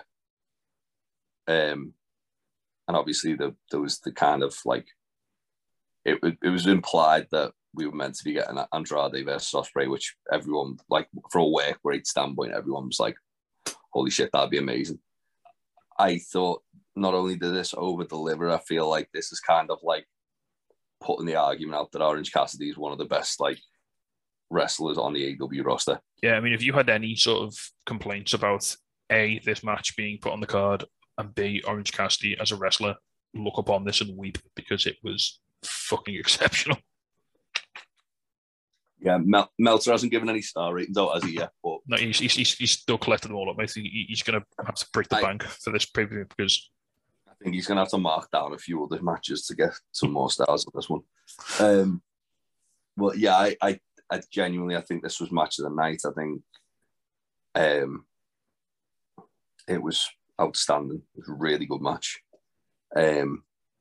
So towards the end, Ospreay kicked out of the beach break. Cassidy kicked out of the hidden blade. Yeah, which is very, very protected. Yeah. It's obscenely protected move. Like, not many people have kicked out of it, if any. Before he hit the hidden blade, when Cassidy got that roll up, I thought that was it. Yeah. It was the most believable near fall. It was so close. There was the bit where Ospreay goes for Stormbreaker and Orange reversed it into a Hurricane Rana. Yeah, that's what I mean. Into like the little Hurricane Rana roll-up-y pinning combination. That was lovely. Oh, was that what you were about to say? Yeah. The hidden blade kick out, and then and Ospreay sold the fucking disbelief on that hidden blade kick out as well. He looked like he got to Nando's and he'd run out of fucking chicken. Yeah, the other thing as well, like, fair play to Aussie Open, they played their parts like fantastically of just being shit at ringside. Orange, whenever Orange kind of got the thing, but there was also really good. But they kept it quite clean though. They weren't like blatantly interfering. They were respecting the sanctity of the competition almost. Yeah, but also there was the nice kind of thing where Ospreay was almost like overlooking Orange Cassidy because everyone else was kind of downplaying him. Yeah. So it was almost like he was like, I don't need them to interfere on my behalf. Yeah. I mean, obviously, Ospreay picks up the win with the Stormbreaker. Eventually, finally puts Orange away. Yeah, this was phenomenal. That was such a good match.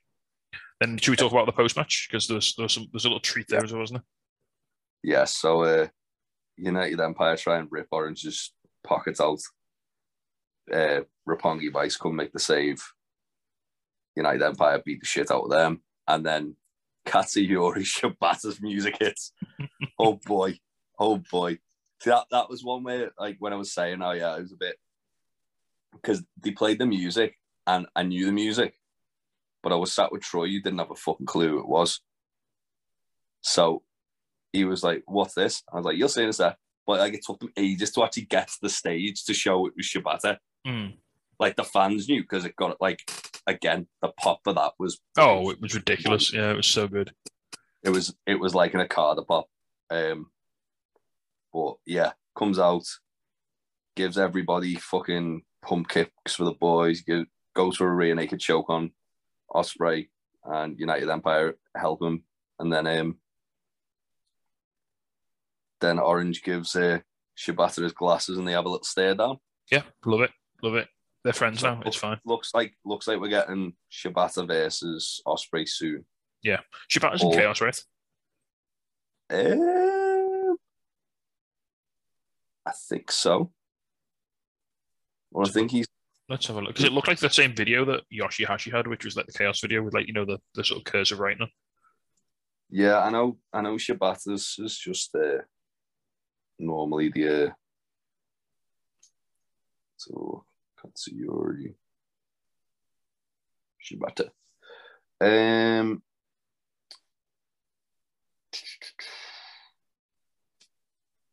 doesn't say. I mean, is this the guy who, like, in 2017, like, almost had to retire? He did retire because he headbutted the Okada and gave himself a fucking hematoma. Yeah. Which is the saddest noise. I don't know if he's in. I don't know if he's in Chaos, but he did also used to tag with Hiroki Goto, so that would indicate that he is in Chaos. Yeah, that's what I mean. Yeah, he's I think because he had a very similar video to like Goto and Yoshihashi and everyone. You know, it was just like, you know, like the sort of black and white with like the name like across the middle, like cursive. Yeah, I mean, he's 42 years old. He looks fucking great. Yes, fucking ridiculous. But yeah, I'm excited. If we get Orange Cassidy versus Shibata as well, that'd be nice. But yeah, we shall see. No, I've got the Chaos page up. I'll just have a very quick check.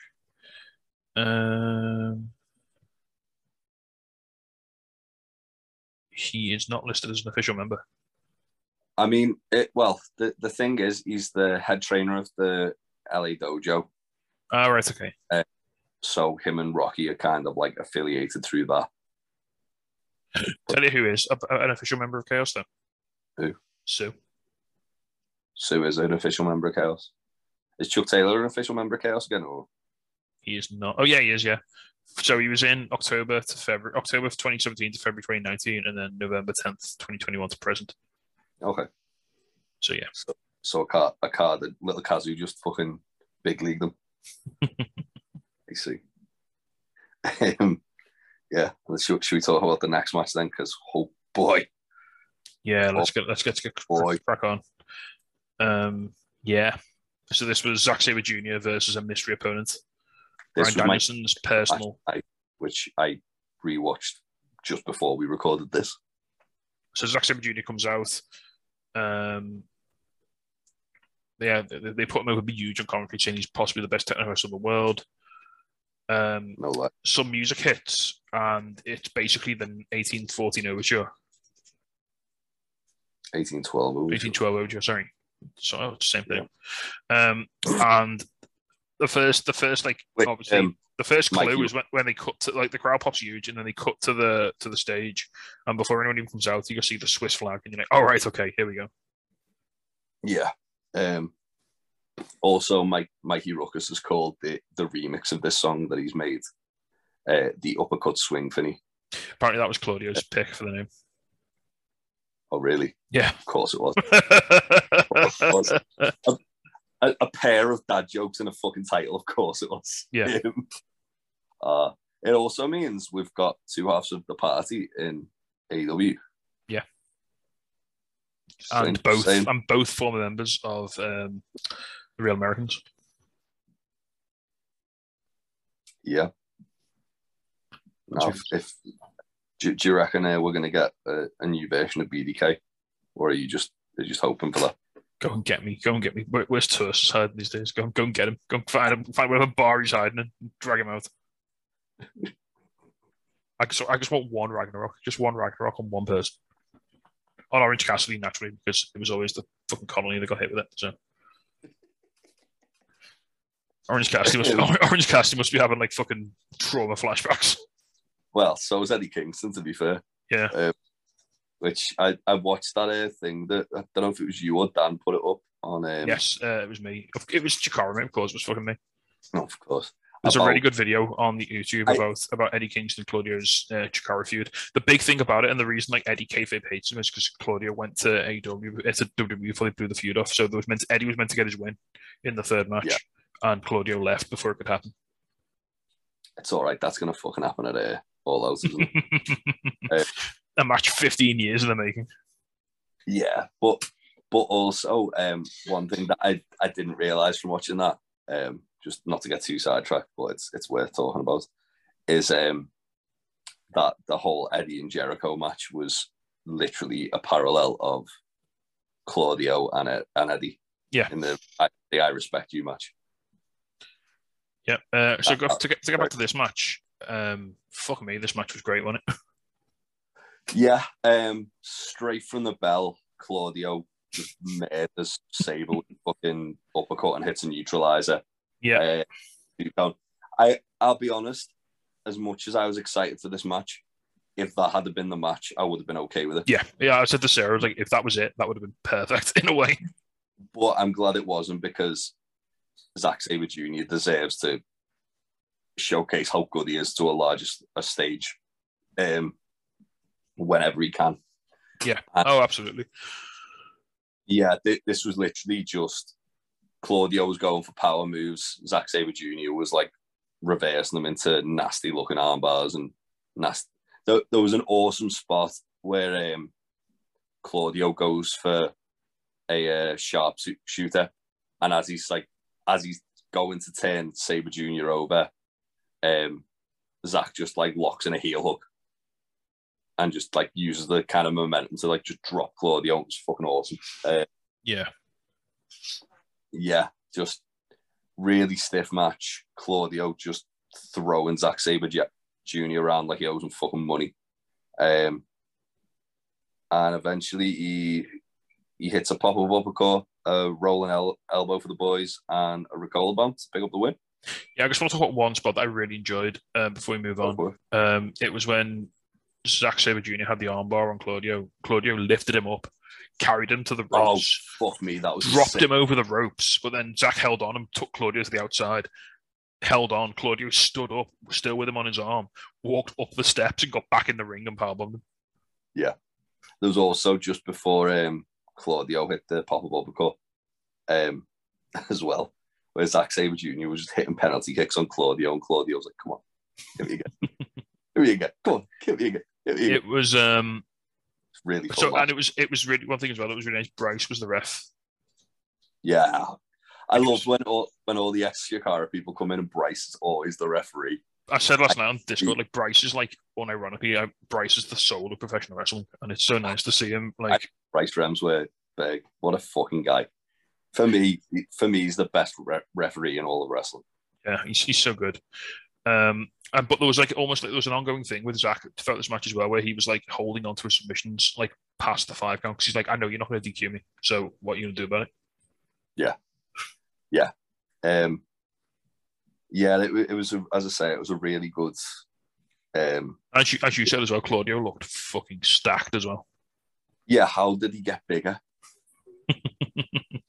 I know he's been training with Breeze and Spears, hasn't he? Spears, yeah, flatbacks.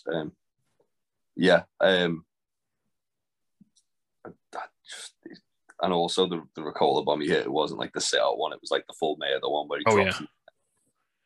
Just to make sure, like, we understood. I did like as well. I remembered when Claudio entered, and that jacked cameraman that everyone thought was Claudio. Oh yeah, he posed next to him, didn't he? He was like, "Yeah." That was brilliant. Yeah, that was fucking great. Yeah, it was just cool. It was cool to see how over he was. It was cool to see him looking like a fucking huge deal. And like, this wasn't the last time we saw him in the show. But as I say, they made in one night, they made Claudio Castagnoli feel like the megastar that everyone thought he was going to be when he got signed by WWE. Yeah, it was nice that like he finally got like a big moment, wasn't it? Like he finally got like a huge pop, a huge entrance, a big match, a big moment towards the end of the show as well. Yeah, he deserves it. He's one of the nicest. I mean, you've met him. Yeah, Sarah's met him. Both of you said he's one of the nicest guys you'll ever hope to meet. He's a coffee enthusiast as well. Whenever he goes on tour, he has his own. He has a second Instagram account called Claudio's Cafe, where he just goes and takes pictures of himself in coffee shops. Yeah, which is beautifully wholesome. Go and check it out. Yeah, he's just as I say, he's one of those people you just want the best for. He's a really nice fella. Well, that's what you'd have you believe. According to Eddie Kingston, he's an untrustworthy bastard. So, well, yeah. I mean, if he does reform BDK, oh boy, it has a splinter group inside of BCC. If that fucking cameraman takes his mask off and it's Aries, gotta just for those who may not be aware, Aries is not Austin Aries. Don't worry, it's fine. No, it's Swiss Aries.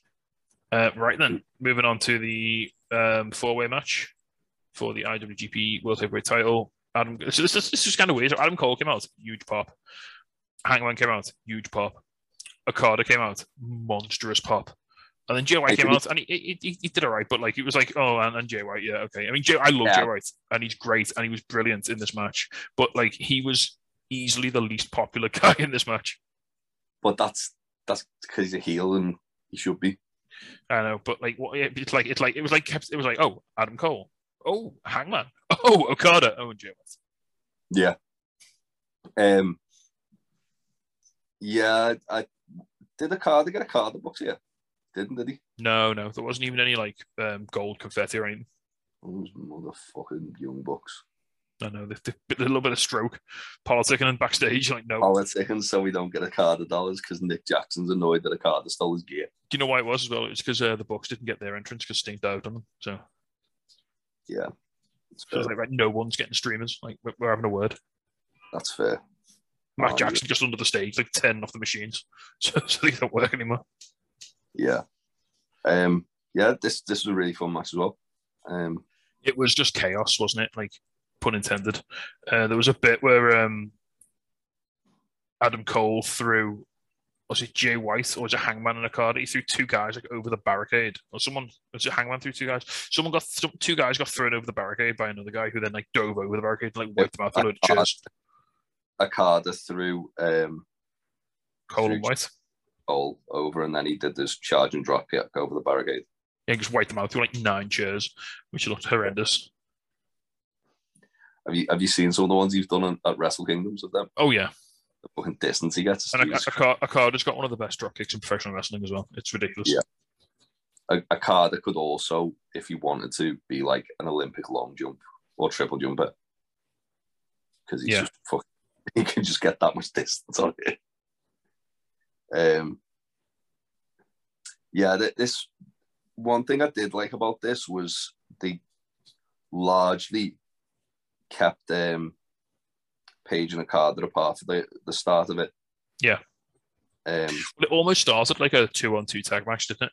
And then it sort of broke down gradually. As like everyone, as these matches tend to, like as everyone sort of realizes, oh shit, no, there's a title on the line here.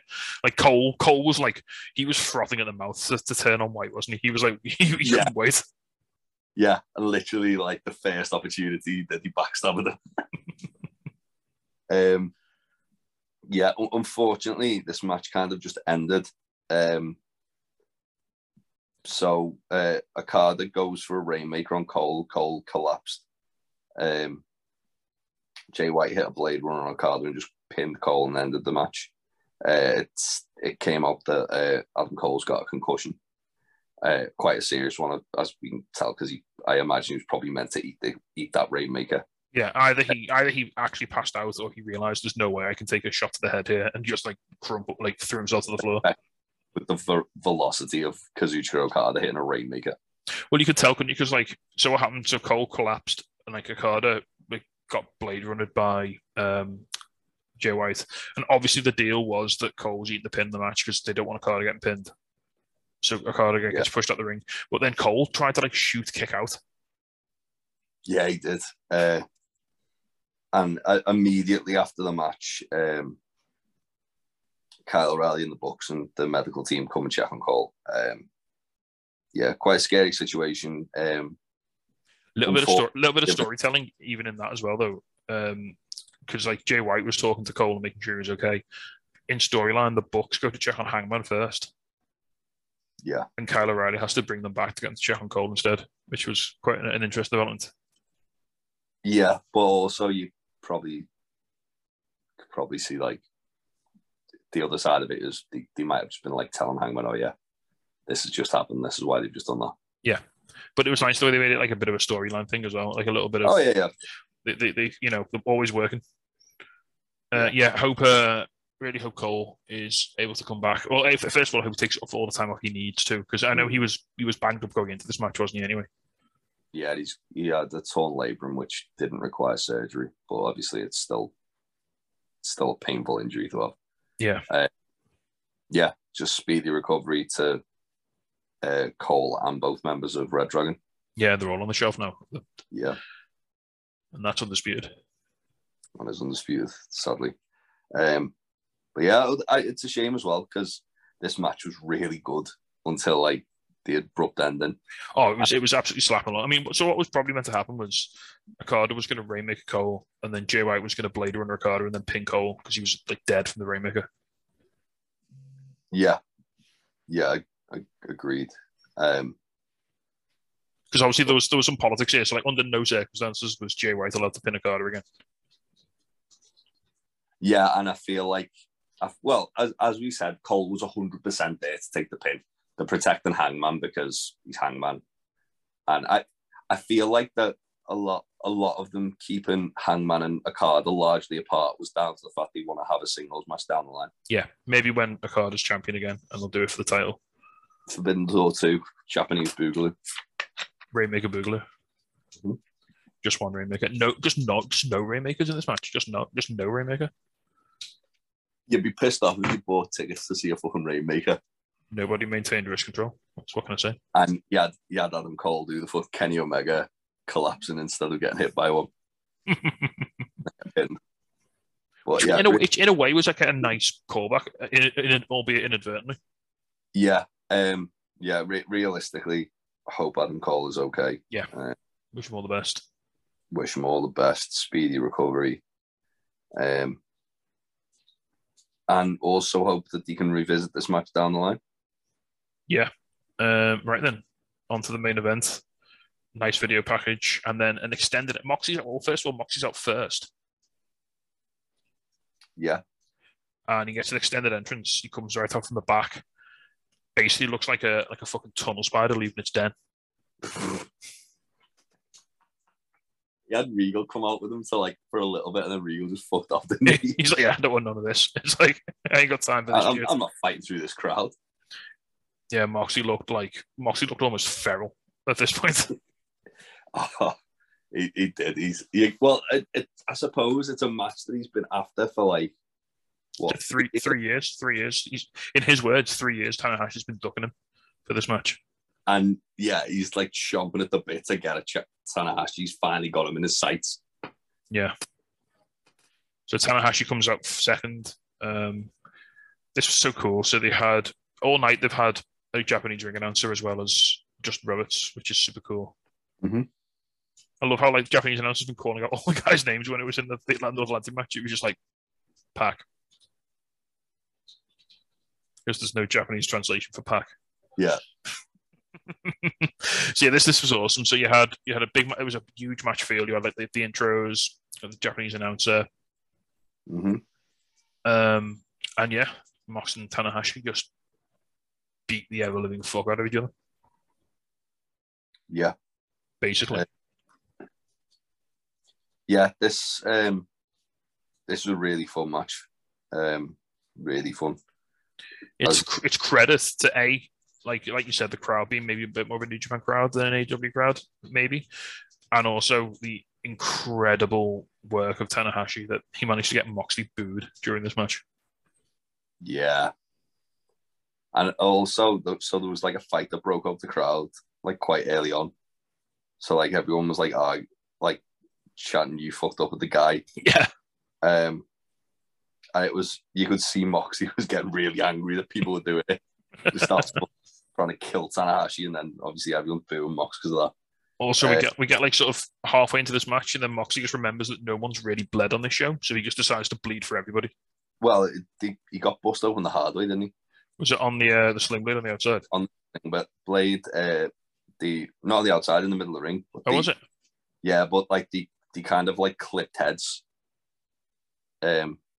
And Mox, when they did bang heads, Mox obviously got bust open, and he bled buckets. Yeah.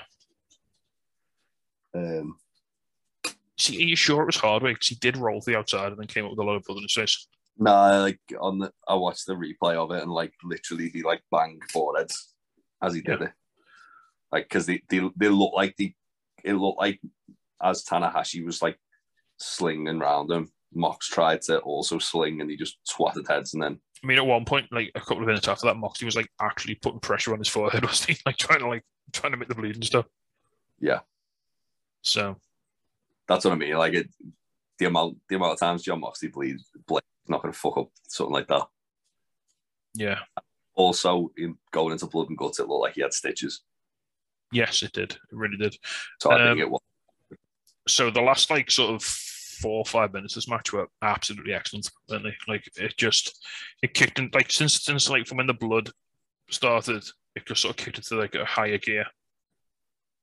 Yeah. If that was even possible. Yeah, it was just Tanahashi reversing Mox's finishes, Mox reversing Tanahashi's. There was a nice bit where like Mox was like locked in. He hit the paradigm shift for 2, and then after that he sort of picked Tanahashi up and he hit the hammer and anvil elbows, and he's just there like screaming, hitting these elbows with like blood just pissing off his face. He looked like the god of death. Yeah. The visual was the camera work. I mean, I know you criticised some of the camera work for like the edges of the camera work in this match. Like the shots they got of Mox looking like actual Satan were unbelievable. Yeah, they got some really good shots of Mox in this match. But fuck me, like that. As you say, the last 5 minutes of this match, it was proper like New Japan. The last 5 minutes, it was just non-stop. Mox eventually hits a Death Rider. Well, I want to just go into the because there's some really cool like little mighty moments in the ending sort of stages. So there's a bit like Moxie hits a short arm clothesline on Tanahashi, but he just no sells it. Then he comes off the ropes and Mox just fucking King Kong Lariat's his soul out of his body. Tanahashi kicks out at 1. Yeah, kicks out at 1. There's a huge pop from the crowd, a massive Go Ace chant starts up. Yeah. Then Moxley puts him back in the hammer and anvil elbows. Puts him in the rear naked choke, and all the while he's just literally pouring blood onto Tanahashi's hair, his beautiful, beautiful hair. Yeah, which is probably more upsetting than the rear naked choke. Yeah, and then he transitions that into a bulldog choke as well. Yeah, goes to the bulldog choke. Another massive Go Ace chant. Tanahashi fights up to his feet. Moxie's ready. He's waiting. He's just like giving him just enough rope, and then as soon as he's on his feet, Death Rider, and Excalibur calls it the Death Rider. Yeah, well, that's the thing. The paradigm shift is like now. It's more like when he does the paradigm shift's more when he does like just what was Dirty Deeds. Well, it's the Mick Foley double arm DDT, isn't it? Where you literally just drop. Whereas the Death Rider's like almost the suplex, like the Brainbuster version. And yeah, a hellacious Death Rider, and that's it. It's all over. Yeah, and then after the match, there's like that really nice visual of them both sitting in opposite corners, just like pointing at one another. Yeah, like in respect. Both absolutely fucked. Like Mox is still just like gushing blood. Yeah, and then we get the go home to Blood and Guts, which was really nice. Which was Jericho Garcia come out and attack Tanahashi and Mox. Kingston, Yuta and Proud and Powerful all come down, as does then Jake Hager and 2.0 and Sammy Guevara. And then Claudio's music hits, he gets a fucking huge pop again. Yeah, massive pop. And this is what I was talking about, where it's like it's really cool to see them like make Claudio feel like a mega star. Yeah. He goes toe to toe with Jericho straight away. None of the other fuckers, just Jericho. He gives Angelo Parker 20 spins on the ground swing. He does. He also uppercuts everybody. Yeah. And then there was a really nice thing where Eddie's like, after that, Eddie rolls out the ring and he refuses to be in the same ring as Claudio. And Mox is just sat there like shrugging, just like, what are you gonna do? Mox is like, come on, Eddie, come on. And Eddie just going like, I fucking hate you, like spitting on him, and Claudio's like shouts and go, watch your fucking mouth. Well, I mean, it was a bit of a weird ending because, like, to use the end of a pay-per-view to promote a weekly show is not something we normally do. So it was definitely different, but I enjoyed it. It had like it gave Claudio that big pop at the end again, which was really nice. And yeah, it sort of set up. I think it did a good job of getting people who might have been watching for the New Japan side of it up to speed on what was going to happen on Dynamite the next week, which I thought was quite important. Yeah, well, I mean, Dynamite's on New Japan World, isn't it? Yeah. So it's good because it kind of, as I say, it gives an incentive for the Japanese audience to continue watching AEW as much as it gives the AEW fans more incentive to keep watching New Japan. Like, I think it did a really good job of like whetting your appetite for a lot of talents who were there, where you go, oh, wouldn't mind, like we were saying before about Clark Connors, wouldn't mind seeing him again. Yeah.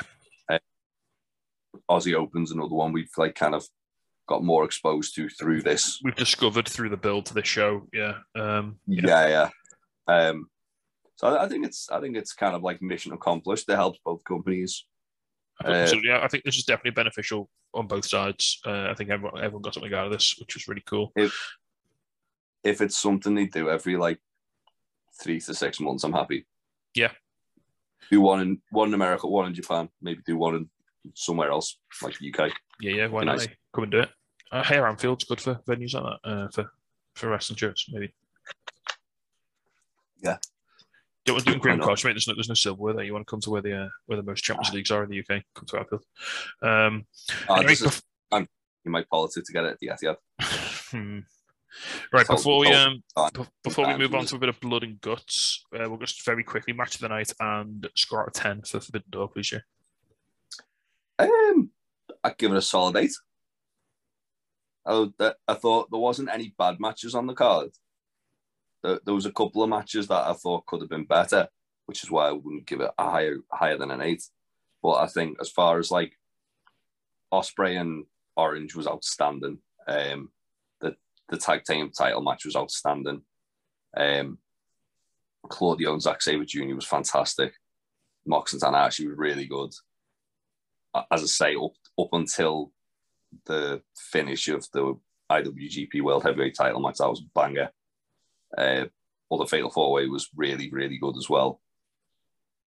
As I say, wasn't anything bad. There was a few things that could have been a little bit better for me, but that doesn't mean I thought it was a bad show. I mean, an 8's still a fucking great show. Okay, match of the night? Ospreay Cassidy, I think. Yeah, fair. Okay. I'll go 8.5. I think I'll go slightly higher because I'm a proper mark, aren't I? Just the fact, I mean, how can you give a show with fucking Okada on it less than 8.5? Like, come on. Oh, don't. I mean, that's fine. That's just my opinion. And match of the night, I'm gonna have the tag title match, just because it literally made me jump out of my seat at the end with like pure emotion. So yeah. I'm so invested in FTR as a team now and their run, and more so Dax as a person, I think. Yeah, that thing where Dax was like saying about how he went from like dealing with anxiety to now he's like, regardless, one of the best in the world. Yeah. He's just this face turn has been like weirdly the best thing that could ever have happened to FTR, and I didn't think I'd ever find myself saying that. Yeah, that was very true. So yeah, that's interesting. Right, on to a bit of blood and guts. Let's have it. Blood and guts. Yes. Right, we started out Orange Cassidy versus Ethan Page. company by Dan Lambert. I like this at the start. So Dan Lambert uses his like sort of knowledge and veteran status. He gets Chuck Taylor's back. So that's nice. He gets Chuck and Trent kicked out backstage because they don't have manager's licenses. So first, two things. First of all, Orange comes out to Jane by Jefferson Starship. Yeah. Which was meant to be debuted at Forbidden Door, but they had a few problems with getting all the. It was like there was one rights holder who they couldn't quite get the deal done within time. Yeah, he said he had like 97.5% of the rights, and like the final like 2.5%. They just didn't get them like sent through in time.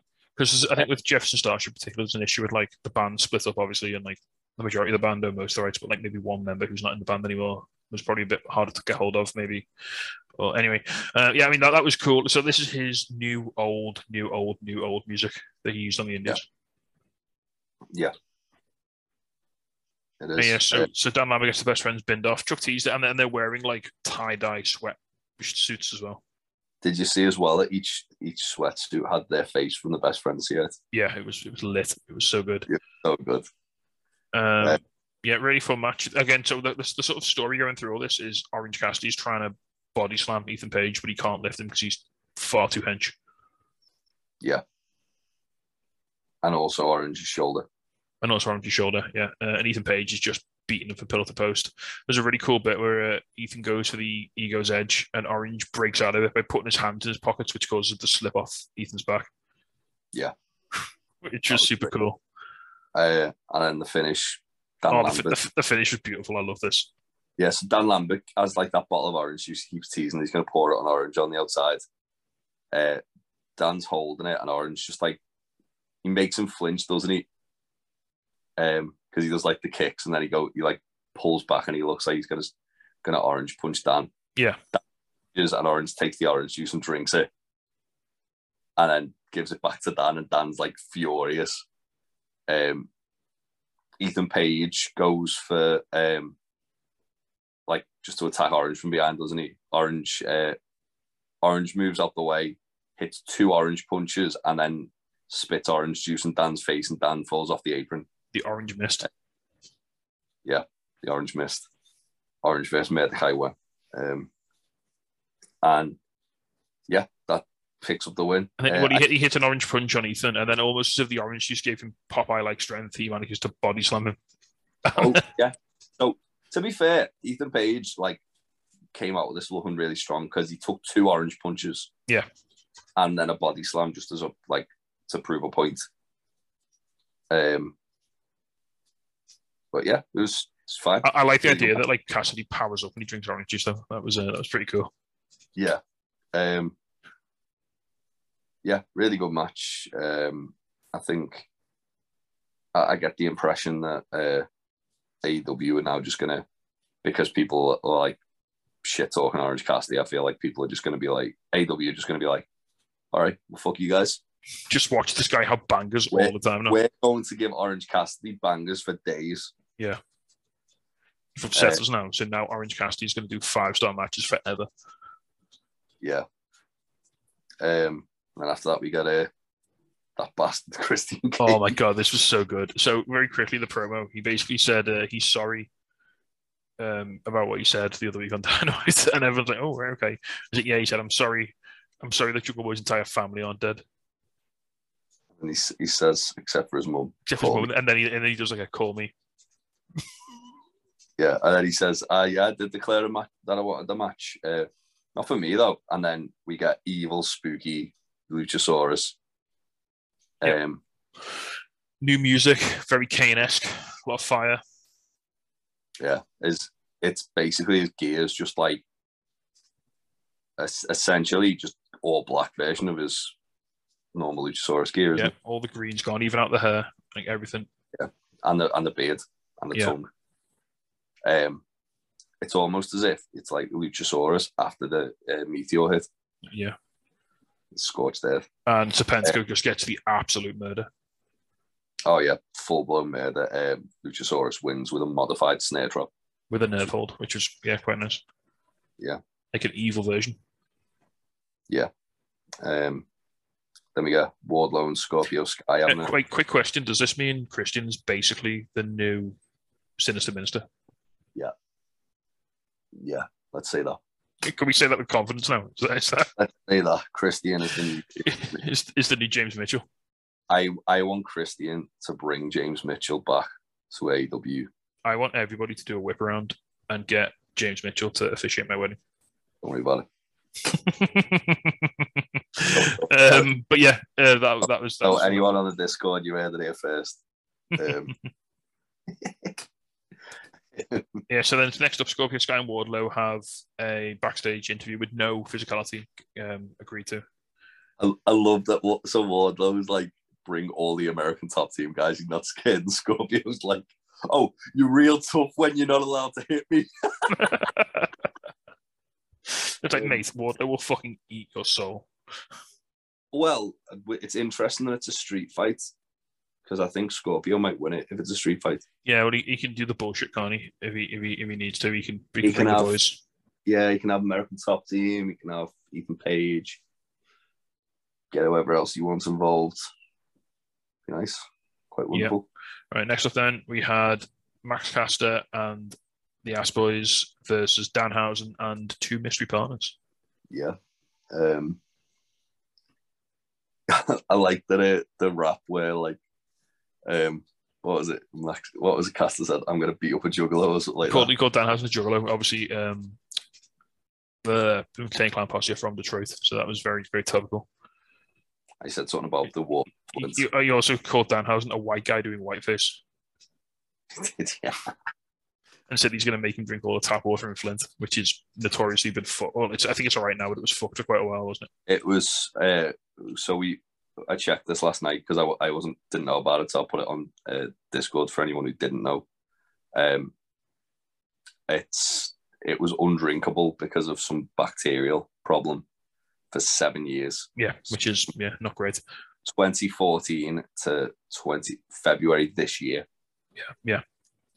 So yeah, if he drinks, also Danhausen's also from Detroit. We forgot to mention. Yes, Danhausen's got the big hometown. He got a huge pop, like big hometown pop, and then another big pop for his partners. Yeah, well, he comes out and he goes, "Yeah, I've got some tag partners. I think they're pretty good at tag team wrestling." And then FTR's music hits, and they got a monster pop. I love how like Danhausen was like counting on his fingers up to 7 as well. He was like 7, yeah, 7 star FTR. Yeah, I also like on FTR's entrance that Kip Sabian was sat there doing air keyboards at ringside. That was nice. Yeah, this pretty fun match. As I said to you, these two tag teams are going to have a 5-star match somewhere down the line because the Ass Boys are a lot better than people give them credit for, and like they're doing comedy stuff right now, but like they're going to become a really solid, like excellent technical tag team. Yeah. So yeah, after lots of good tag team stuff, a little bit of fuckery, Bowens rises out of his chair. Yeah, that man can walk. It's a fake. This man can walk. Yeah. And Danhausen curses Austin Ass. Bowens rises, hits Austin Ass with a crutch, and accidentally. And Danhausen picks up the pin after trying to go for good Nighthausen with Danhausen. And yeah, then after the match, we got a little bit of dissension. FTR and Danhausen destroy Bowens' wheelchair. Yes. And or the crutch in the ring as well. Yeah, and then there's like a little bit of dissension between the Ass Boys and the Acclaimed and Billy Ass. And Billy Ass sides with the Acclaimed, shoves down Austin Ass. Yeah, Daddy Ass laying down the law. Do you reckon these have actually split up, or do you think it's more like... No, I think it's more of him just like sorting the kids out. Because he obviously favours the Acclaimed heavily, doesn't he? Like, you know, like the vignettes. I think it's just him like berating his sons because they fucked up.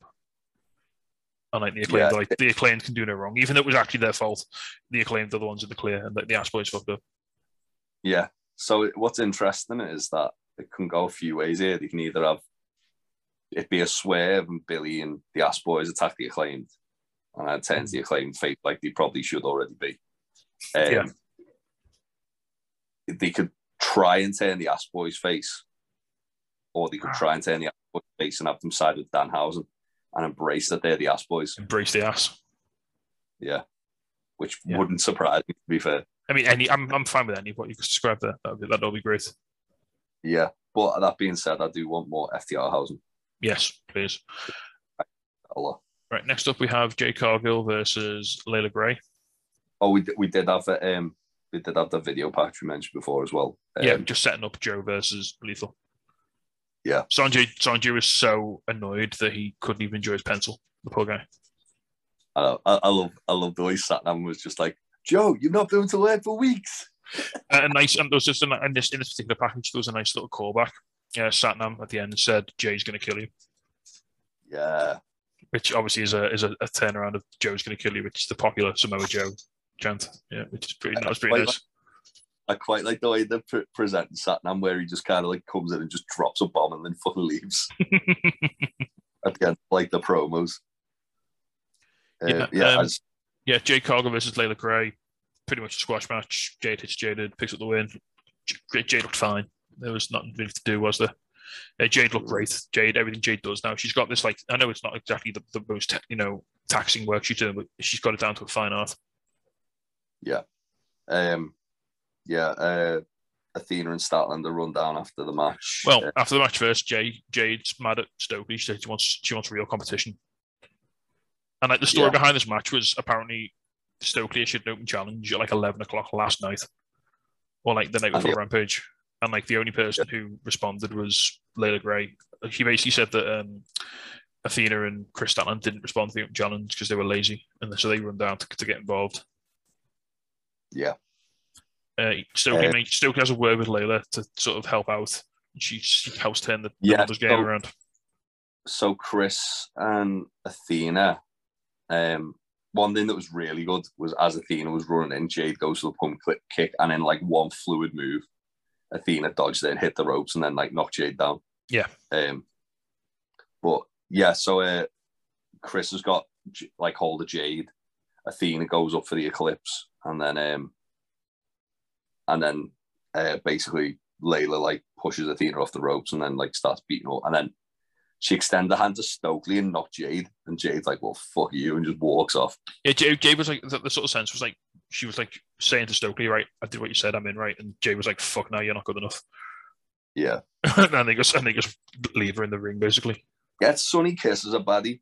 Yes, please do that. Sonny Kiss wants to be a baddie. Get Sonny as a baddie. Next up, then we have the Bucks backstage. No one's here. Cole's injured. Red Dragon are injured. Brandon's injured. Like they've got an intern doing the camera work. They do as well. Say about like we do have that other friend, and then like Nick goes, "Yeah, we've got the belts." Yeah, like little tease of Kenny or Hangman. They're very subtly teasing the Bucks Hangman because the Bucks. But this pro is very much the Bucks saying like all our friends on here now because they're all hurt and we're by ourselves. Yeah, that's true. That's true. But the big takeaway from this is they announce a match for Rampage, which will be the Bucks taking on Yoshihashi and Goto. And it's one of them where if they win, they get a shot. So it's like they call it a championship eliminator match, don't they? Yeah, this will just be a fun match, won't it? Yeah, it's just going to bang. It'll be real good fun. Oh, you're giving out Yushi to the boys. Right then, before we got into Blood and Guts proper, Jim Ross comes out and joins the commentary team. And they announced that on Rampage is going to be a battle royal for the first challenger for Moxie's interim title. Royal Rampage, yeah. And then it's Blood and Guts time, baby. First of all, we need to talk about Jericho Appreciation Society gear because they come out looking like a boy band. Top. So it's like red pleather pants, a red mesh vest, suspenders, and like red fedoras. And Garcia had the red do-rag. Yeah. It was just excellent. Everything about it was phenomenal. Then the Blackpool Combat Club will come out individually, or the other team, sorry. So it's Kingston with Santana Ortiz, Uther and Claudio, and then Moxley comes out by himself at the end with the title. which is pretty cool. Makes him seem like a massive deal, which he is. Yeah. And yeah, we get into Blood and Guts. Regal's on commentary. He says he calls what Jericho's wearing a top hat, which is apt because he is. I'm not an expert in Cockney Roman slang, but I can imagine what top hat might be slang for. Yeah. Yeah. Regal on commentary the whole match is just an absolute delight. Because it's gimmick infringement to Charles Crowley as well, to be fair. Yeah. So Claudio and Sammy start off. Sammy, after a little bit of back and forth, kisses Ty through the cage because he can't not do deep kissing. Yeah, got to be done. And then Garcia's in second, Wheeler's in third. Then Hager comes in and he hosses around with Claudio for a bit. That's a nice little throwback, those two guys going at it, isn't it? Yeah. There was a We the People chant as well. Yes, there was. Very, very audible as well, very loud. Yeah. Next up, we had Ortiz, I believe. Yeah, Ortiz was next. Oh no, sorry. After Hager, was it Moxley? It was Moxley. Sorry. So it was Sammy and Claudio. Yeah, it was Hager and Moxley. Then it was both tag teams came in, and then Eddie and Jericho came in last. Yeah. Mox just going full murder on everybody. Well, Mox came in with a chair, didn't he? And just immediately chose violence. Yeah. Within like 30 seconds of being in the match, he's stabbing Angelo in the head with a fork. Yeah. Doing horrible things. Angelo was bleeding. Oh no, it was Garcia he stabbed before. Garcia, sorry, first, yeah. Angelo was in the match at that point. He stabbed him later. Angelo comes in, Mox pile drivers Angelo onto broken glass. Yes, that's right. That's when Angelo was like bleeding fucking buckets. He was bleeding so much, like even from the pile driver, there was like, because he bladed before the pile driver, and then I stood the pile driver, there was just like a red pool of blood on the mat. Yeah. And then Moxie just had a piece of glass in his hand and was just like stabbing people with it. Yeah. It was nonsense. He gets the bamboo skewers and hammers them into Menard's head. Yeah. Before that, Santana. Was Santana in it? No, Ortiz coming then. Yeah, and then, yeah, Menard comes in. He does the skewers onto Menard so much that they break. Yeah. And because Menard like low blows them and Mox just twats them. And Mox had more fucking tricks in his fucking pockets. Like he had like a denim vest on. He used to have more tricks. Moxley just had like weapons everywhere. Unfortunately, then at this point, Santana goes for Santana come in and got hurt as he came in. Like, so he goes for an Uranagi, doesn't he? And like as he comes down, his left knee just gives way. Like it looks horrible. Yeah. And then he's like, you see, as soon as it happens, you see kind of like Excalibur said something about his knee, and then you see he kind of just rolls to the outside. Yeah, he rolls like the far left. He's trying to stretch it out. He can't put any weight on it. He does get up. He does get up once or twice to like hit someone. Yeah, you can see when he gets up though, he's trying to test the weight on it, and you can see after that he's just kind of like curled into a ball. He looks devastated. I felt really bad for him. Yeah, it was. Really, no, you want to say? Like he got to do anything really in the match. He literally got in the match and his knee gave way. Yeah, like it was like the first move he did. So then Jericho gets in and he's like loading it up and everything. And then, so like the entire time, everyone's been fighting. Eddie Kingston's just been like shouting threats at them, like through the cage. Yeah, there was a really good bit as well where it was just before Jericho came in, and Yuta and Cool Hand Ange were like fighting by one of the cameramen, and Ange just turned the camera like covered in blood, and just throws the cameraman into Yuta. Yeah, he gets blood on the camera, and it gets blood on the camera and all over Yuta as well. Yeah, yeah, it was fucking wild. Eddie comes in as the last man. He's got a kendo stick. He comes in and he just basically batters everyone with a kendo stick, like always nonchalantly. He just walks in, he just like swats like 2.0 away, doesn't he? Like one at a time with the kendo stick, and then he's stalking Jericho effectively. And he pulls out a bottle of rubbing alcohol. Yeah, and which he drops, and then Jericho gets and pours over Moxley. I mean, so the match sort of breaks down to this, and like this is when the match officially starts. There's like 20 minutes left on the show. There's so many like cool, horribly violent spots. So there's Jericho putting Moxley in the walls of Jericho on thumbtacks, and then dragging him like by his legs through the thumbtacks. Yeah. And then he Judas effects Mox into the thumbtacks. Yeah. At some point, somehow, Angelo Parker just ends up outside the ring, hung upside down on one of the beams, just pissing blood out of his head. Yeah, well, him and Yuta were fighting on the beam at one point, and then the camera just cut, and he was just hanging off. I was like, oh, fucking hell. And then, yeah, it looked like they changed a bit of the match, because all of a sudden it just all started moving to the top, but like only a few guys at a time. Well, before that happens, Ty knocks Aubrey Edwards out and steals the keys.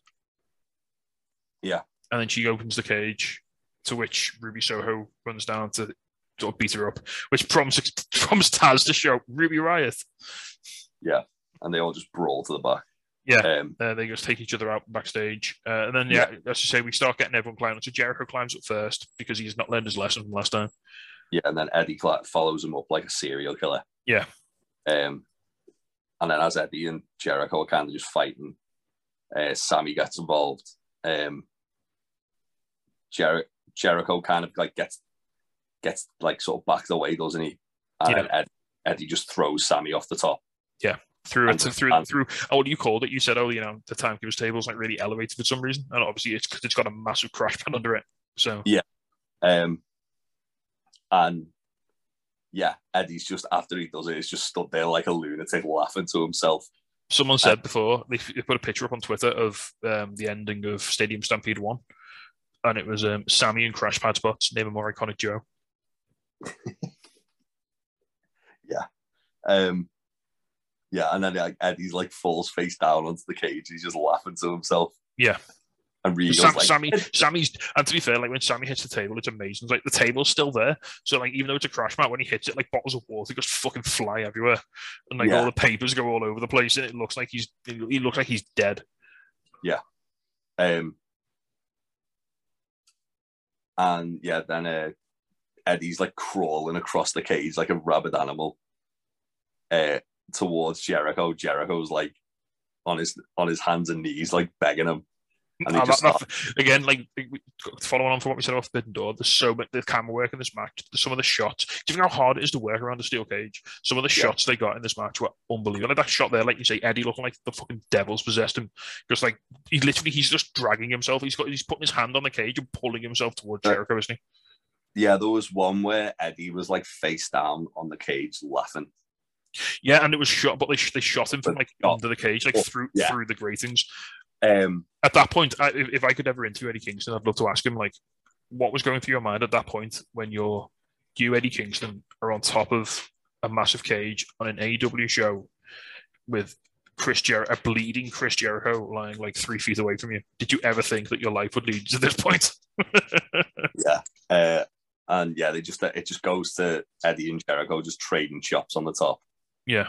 And then in the meantime, as Eddie's like finally about to like finish off Jericho, Daddy Magic comes along and starts like brawling with Eddie on top.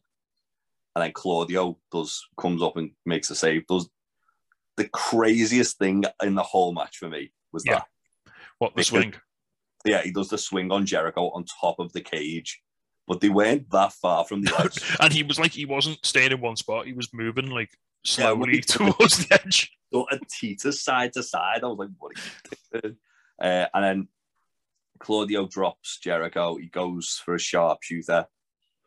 Menard breaks it up. And then it's like Menard, Claudio, Eddie and Jericho all brawling with each other, aren't they? For a little bit. And then Eddie finally locks in the stretch plum on Jericho. And as he's got that, Claudio locks in the sharpshooter on Menard.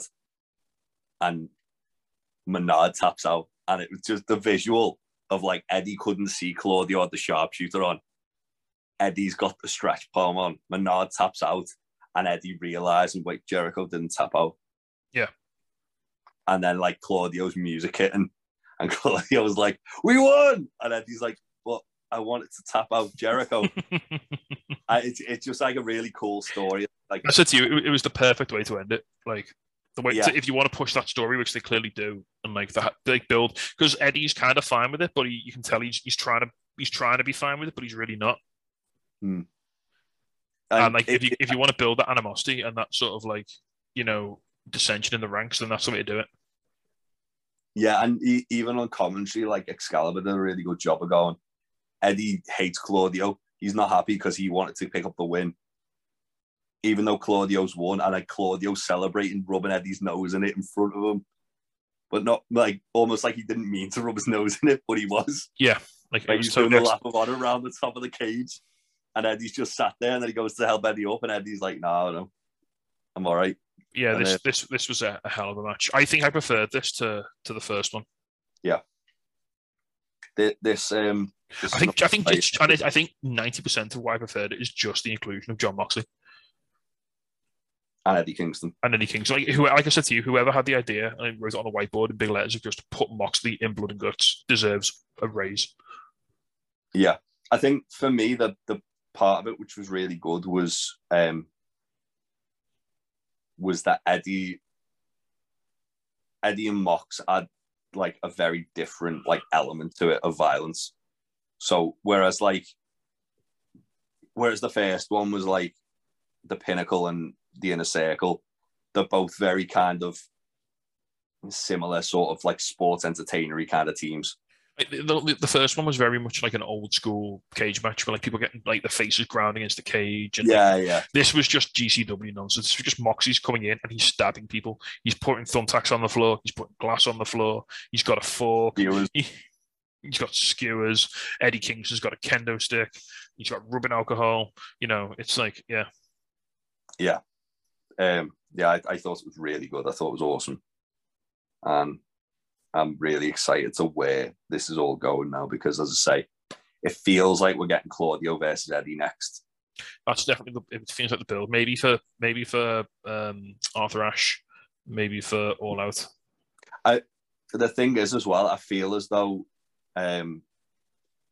initially this was going to be Danielson and Kingston. Yeah. And nothing. But anyway, luckily you don't have to throw a stone very far to find someone on the Indies who Eddie had a feud with. So yeah, well, I think they've got very lucky in the sense that like it was obviously meant to be Danielson in that role in the finish because they were like. Did you hear what like Tony Khan said after Blood and Guts? He said basically, I think someone said he basically signed Claudio a few weeks ago. Yeah, but he was meant to debut at Ring of Honor, and because like Danielson was injured, they were like, well, why not just bring him in here because he can run the same program with Eddie basically, and if not better, yeah. It's got as you say, it's got the whole Eddie was meant to win in that feud, and then they've got that match that they never had hanging over the whole thing. And let's face it, the promos Eddie's going to cut on that are going to be fucking silly. Yeah. And it also gives Claudio a really nice kind of like big storyline to start with. Yeah. Elevate guys further up the card. Yeah, it gets him right into like a top, because Eddie's a top guy. It gets him right into a match with the top guy. It's going to be a really hot feud, a really angry, messy, bloody feud. So yeah, it'll be really a lot for him to get his teeth into. Yeah. Right. I mean, is there any point in doing highs and lows for the show? Because it's just the Blood Guts match, isn't it, basically? Right. So we'll just bang out some questions and then we'll let people go along about their business. So we've got a few off Sarah, and then we've got a few typically optimistic ones from Troy. Oh yeah, very optimistic. Fucking hell. So, well, should we do Sarah's first because they're the slightly more joyous ones. So first of all, is it finally Andrew Daddy's time? Absolutely. I mean, I don't know if we're talking about singles titles, but I think him and Rush are definitely going to go on a bit of a run here. I think him and Rush are going to go on a bit of a tear in Ring of Honor. Yeah, absolutely. When do FTR take the belts off the Young Bucks? All Out. All Out. Winner take all match. Yeah. Yeah. Probably in a cage. Do you reckon? Maybe. Cage or a ladder match. Two out of three falls. Oh, fuck yeah! Like FTR DIY, yeah. Do it. Yeah. Will Daddy Ass turn on his sons for the Acclaimed? Watch Blood and Guts. Has she not seen it yet? No. Okay. Is Chucky T joining the Dark Order? Well, he's back with FTR. He's back with Best Friends in this again. And again, watch Blood and Guts. But I mean, he could be a spooky pervert, right? Anyone can join. Anyone can be a spooky pervert. Yeah. He's already been. He wasn't very good at being spooky, but he was fine at being a pervert. He didn't like being a pervert, but he was fine at it. He was good at it though. After Alan Angel's leaving, will Tony Khan finally do something for the Dark Order? It makes me sad. I think we're going to end up to a point where the Dark Order is going to be Uno, Reynolds, and Silver. And 10. I don't know if you take 10 out of the Dark Order, or I don't know what you do with 10. I mean, 10. They seem to have Silver and Reynolds and Uno and 10 being tag teams. I'd also it's interesting to note, while nothing's been announced, Colt Cabana has took all mention of AEW off his social media pages. Yeah, I think he's going to be more Ring of Honor going forward. Like he's not even got ROH on there. Like there's a Punk issue with Colt, though, isn't there? Well, yeah. I think Dark Order will still be around. I just think you'll see them less. I think they were a little bit unwieldy when they had that many members, and they were a bit too goofy. I get the impression that Silver and 10 are going to be the guys who end up getting like the sort of star-making pushes out of the group. Right. I'm going to say this now. This is a bit of a hot take, and I don't mean this in like a negative way, but I think not wanting to have another leader after Brody has kind of kneecapped them a little bit. And I understand why they don't, and it's perfectly understandable. Yeah. But it sort of holds them back from a creative point of view that you can't really do an awful lot with them. Yeah, I agree. Especially because it's almost like he doesn't want to split them up or anything. Like all of the Dark Order. I mean, we all love and miss Brody dearly, but are the Dark Order a Brody Lee tribute act? And if they are, how long do they do it for? And like, what's the end game? Yeah. I mean, all of the guys, I'd really like to see. I would have liked to have seen Uno and Stu win the tag titles. I still will hammer her. You know, when we talk about missed opportunities, they should have beat the Good Brothers for the Impact tag belts on that match then on Dynamite. Yeah, so that would have. And they could have dropped them at the next pay per view to whoever at Impact. That would have been fine, but I would have loved to have seen that. Yeah. That being said, I think Silver and Reynolds deserve a tag title run. Yeah, and they're over as fuck as well, so like they'll be all right. John Silver, like Dan from Sweet Chinwag, has actually got like a theory about putting the AEW World title on John Silver for a week. Give him that Mick Foley title ring. Yeah, or like a Mikey Whipwreck one in ECW. And like saying like it would like solidify him as a star, make him over. He's like chop and change. You can chop and change that with Silver or Orange Cassidy. Yeah, absolutely. Last question, Sarah. What's next for Ty now that she's in Jericho Appreciation Society? Deep kissing, mate. Deep kissing all of the sex. All fucking day. Yeah. Right, we'll go into Troy's slightly more critical questions, shall we say? Christ. I mean, this in what is absolutely not a leading question. Was Forbidden Door an overbooked clusterfuck that did very little for New Japan Pro Wrestling talent? I mean, I sort of covered this before. I'll go into it a bit more here. I think that's a very cynical way of looking at it, and I massively disagree with it. It was booked like a New Japan pay-per-view, which we both kind of touched on. Don't forget, this was an AEW show in America that AEW paid for. Yeah. First and foremost. And also, one thing you've got to kind of remember is there's a lot of people who are part of the AEW audience who aren't really that familiar with New Japan. Yeah. So but coming out of this, Shota looked really good. Shibata looked like $1 million when he came out for his little bit. Ospreay looked awesome. Ospreay looked incredible. Awesome. Akada looked awesome. Jay White looked awesome. Tanahashi looked awesome. And no one got the only team you could say maybe got a bit not buried, but didn't get got pushed to one side was United Empire. Yeah, maybe exactly. But even the trade-off is you now have FTR to come over to Japan to prop up the New Japan Tag Division, and there's already talk of doing a follow-up show in Japan, which I'm sure will mean that a lot of Like the thing was, they were quite smart with some of the matches in the sense that it was like some of the trios matches, in the sense that it was like a New Japan talent and teaming with an AEW talent, like Darby and Sting and Shingo against the Bucks and El Fantasmo, and Jericho and Suzuki and Sammy against Kingston, Yuta, and Shota.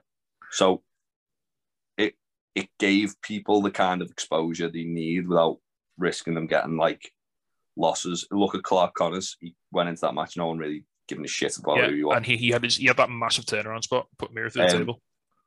I don't know if Troy's seen the buy him. We didn't watch it on the Sunday, so we obviously can't comment on like the Suzuki Goon match, which I thought was one of the more entertaining matches on the entire show.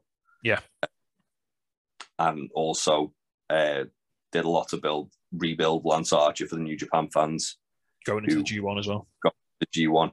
I think a lot of it was about, as I say, introducing New Japan fans to AEW talent and giving them more of an incentive to watch Dynamite on New Japan World. And a lot of it was about introducing New Japan talent to the AEW audience who don't know who they are. Because one of the things that's very heavily criticised for AEW is just assuming that people know who people are. Yeah. But I think to answer Troy's question, I think New Japan got plenty out of the show in terms of how it handled their talent.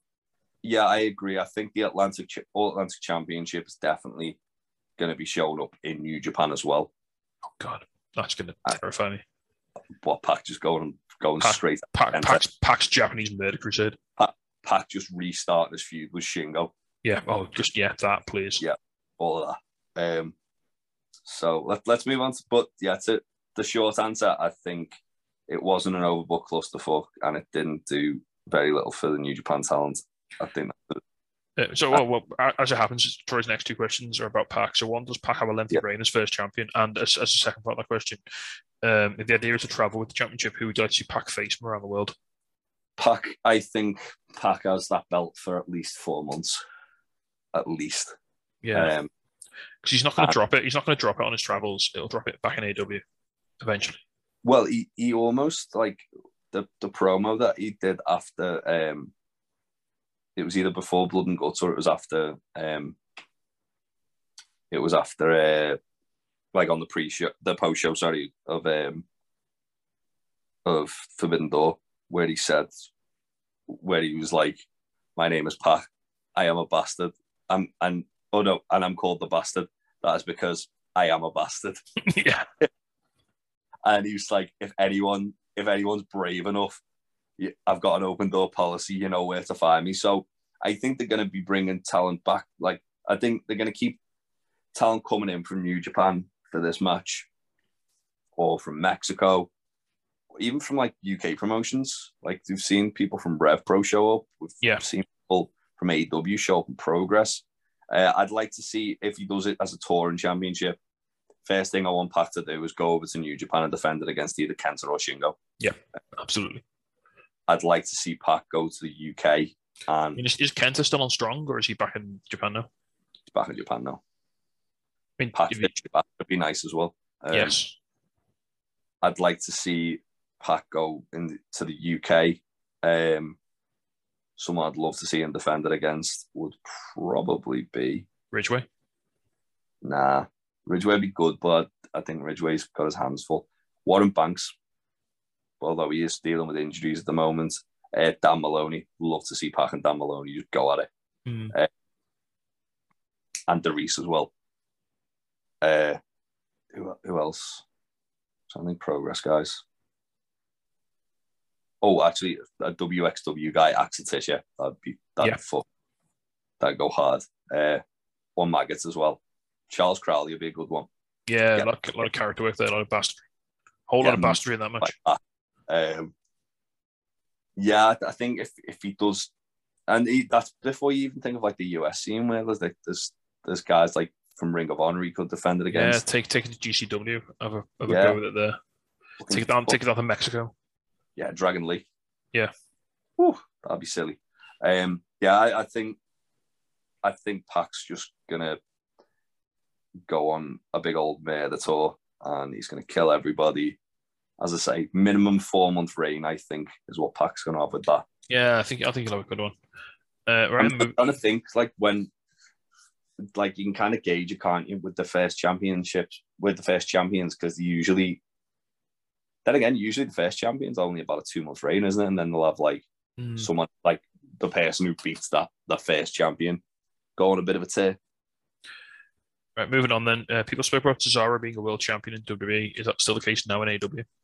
Me and you had different opinions on this, didn't we? I might have come around a bit on this, but I think if he does up tomorrow, I mean, they could struggle tomorrow. I think if you want people to buy into it, I think it has to be as a heel. Right, hear me out there. I'm going to fancy book something. Right, because we don't know what's going on with MJF. Let's just take him out the equation for a second. Yeah.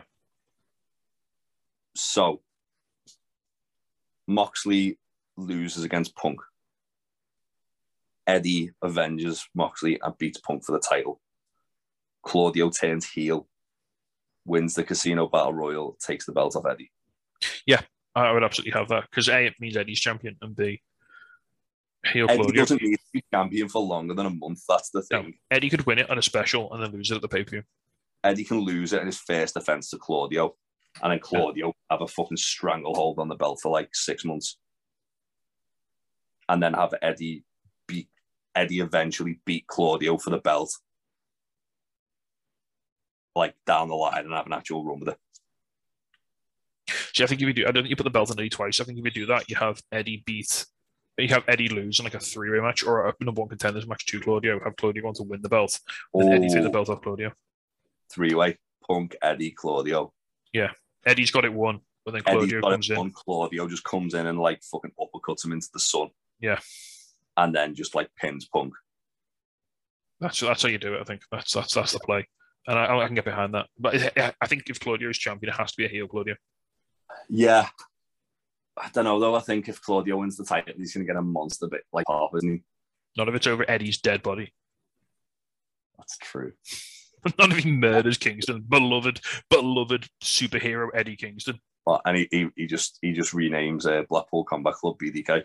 Yeah, I think there's a real chance that he does some like insidious little bit of work in BCC and maybe turns one or two other guys. I mean, I think there's a scenario. I think there's a scenario where over the next couple of months we end up in a situation where it's Eddie and Moxley versus the rest of BCC. The Claudio is turned against them. See, the thing with BCC is that you've only got to change 2 letters, and you've got BDK. That's the thing. Well, that, but also when he starts doing the little crossed arms. There's also shades of grey anyway, in the sense that Danielson's a heel, Moxley's a face. Exactly. You's a face. Just Claudio's a face. Is he? Is he? He wants but Eddie Kingston knows what he's really fucking like. Exactly. If Chris Hero comes in, we're in fucking danger. Ray goes up and just fucking gives fucking Ty Conti all of the murder moves. Yes, please. Yeah, right. So let's bring us back down to earth. Troy's next depressing question. AEW does not need any more belts. Agree or disagree in your reasoning? Whoa, you missed one there. Oh, sorry. Oh, yeah. First of all, was Moxley really the right choice for interim champion, ignoring Tanahashi being like, yes. Yeah, there's no one else. Moxley. I don't know. We spoke about it last night when we were watching the Blood and Guts. Like, Moxley coming out through the crowd with the belt. He never got to do it the first time. Yeah. He is arguably he's the biggest successful import they've had from WWE over. Moxley and Kingston are like the 2 guys that I would have put in that situation. But it seems a bit unfair giving Kingston an interim title if he's going to give him the title. I mean, it felt like an opportunity to maybe do it, but at the same time, if Eddie won it, I'd want it to be the proper one. You know what I mean? Yeah, I think Troy's a little bit salty because he wanted Tanahashi to win that. But I think the whole point of them doing the interim champion is that they want someone who can hold the world championship and represent the world championship on a week-by-week basis. And just put on, and like you said, Moxie's on that absolute tear right now, where he's putting on the best matches of his entire career. He's making everyone look amazing when he wrestles them. He is the perfect person to carry that belt and just put people over whilst retaining, like for the next 6 months. CM Punk's the top babyface in the company. Yeah. as I say, the only two underneath Punk at the moment for me are Mox and Kingston. Yeah. So, and as you say, Eddie Kingston it should be like a really big moment when he wins it, and probably, as I say, dethrone Punk. I'm do that. Yeah. Or dethrone. And Punk versus Moxie when Punk comes back is a legitimate mouthwater ring match. Yeah, because as Punk said, he's wrestled Dean Ambrose. He's never wrestled Jon Moxley. Yeah. So straight away, dream match. I think Moxley was not only the right choice, I think he was the only choice. He did say ignoring Tanahashi being in the match, and 100% Mox was. I also feel like reading these Troy's not meaning to come across really cynical. I think it might be the way we're reading into them. I think because normally he does come across cynical when he says it to us. Yeah. Is that? But I think he's trying to be more. We're putting that inflection on it. Right. Yeah. Next up, trying to be more thought provoking, and we're taking it as Troy's being a cynic. Right. Next up, AEW do not need any more belts. Agree or disagree on your reasoning? Hard disagree. They desperately need trios belts. They need trios belts and they need women's tag titles. Yeah. I'd argue they needed both of those belts more than the All Atlantic Championship. Yeah, although I do think the All Atlantic Championship is kind of their way of going, oh shit, we do need like another. But I don't think that's a belt you're going to see defended too often on AEW TV. Yeah, possibly. I think if that's a belt that's going to do most of its work at other promotions, then you can understand why because it's not really like, because the TNT and the TBS are like the TV belts, aren't they? And if this is the belt that goes to like the Progress shows or the AAA shows or the New Japan shows or the GCW shows or the PWG shows, then you can sort of see, right, maybe we're not going to see an awful lot of this as a television viewer, but it's just going to pop up every now and then. So it's not going to crowd out the mid card, like intent steal away from the TNT title. I'll wager, thinking about this more, that Pac is going to defend that belt more in the UK than he is in the US. Well, it's perfect, isn't it? Because if Pac ever gets stuck in the UK again, he just goes you can just go to a North show, or you can go to a Catch show, or you can go to any show and just defend it against anyone, against their top guy. After, if you're listening to this, book Pac defending that belt on a TNT show against Dan Maloney. Give us Pac v Driller going off or Pac versus Dino Olmark, that'll be nice. Pac v Dino, and then Pac v Driller, belt for belt against at the last show of the year, Hell for Reserve. Coldane Hell, that's the one. And then last question: why does it feel like the wind has died down under Thunder Rosa's sails since people have been champion? Well, we've kind of covered this, haven't we? We've spoken about this before. I think it's just because Jade Cargill's a much bigger star. Jade Cargill happened, and to the detriment of everyone else. Coming and outshining the Thunder. That's all it is. To the detriment of anybody in the women's division who's not named Jade Cargill, because you're not Jade Cargill. Like, a storm is coming. When you fucking hear thunder, you pay more attention to the fucking lightning. Yeah. That's what it is. I think she's just unfortunate that Jade Cargill's blown up so spectacularly and just become so massive over such a short period of time that it's sort of like we said earlier, it's sort of crowded her out a bit. And the fact that she's not as good on the mic, and she doesn't have Stokely. And you could argue that she should maybe have someone if that's the case. And maybe she will get Dustin. Who knows? Yeah, but Dustin Rhodes. That's the logical thing to do. So yeah, it's a shame, but I do think that. Right, that's all the questions. Yeah, I think that's it. That's the end of this monster reset episode. Just 3 hour long podcast. Little snap there for you. I didn't even hear that. But yeah, we'll be back next Thursday with Rampage and Dynamite, and we'll know who the number one contender for Moxie's. I already know, but you'll know, and that's exciting. We'll know who the number one contender for Moxie's interim title is, and we'll have all the good wrestles to talk about, hopefully, and it won't be quite so long. So yeah, I'm going to let Jay go because I've had him for 3 hours now, and he probably needs to go and cook his tea or something. But thanks you very much for joining me, Jay. It was a lovely little wrestle chat with you today. I really enjoyed it. It's always good to talk about the Forbidden Door. Yeah, well, until Forbidden Door 2. The Forbidden Door is not quite closed because Yoshihashi and Hiroki Goto are still sneaking through. Yeah. So yeah, we'll see you all next week for more AEW madness. Take care. Bye. Enjoy wrestling, and we'll see you very soon. Goodbye. Hello, yes, Danhausen here. Danhausen has been summoned. You must love this podcast, Hausen, the Untitled Wrestling Podcast, Hausen.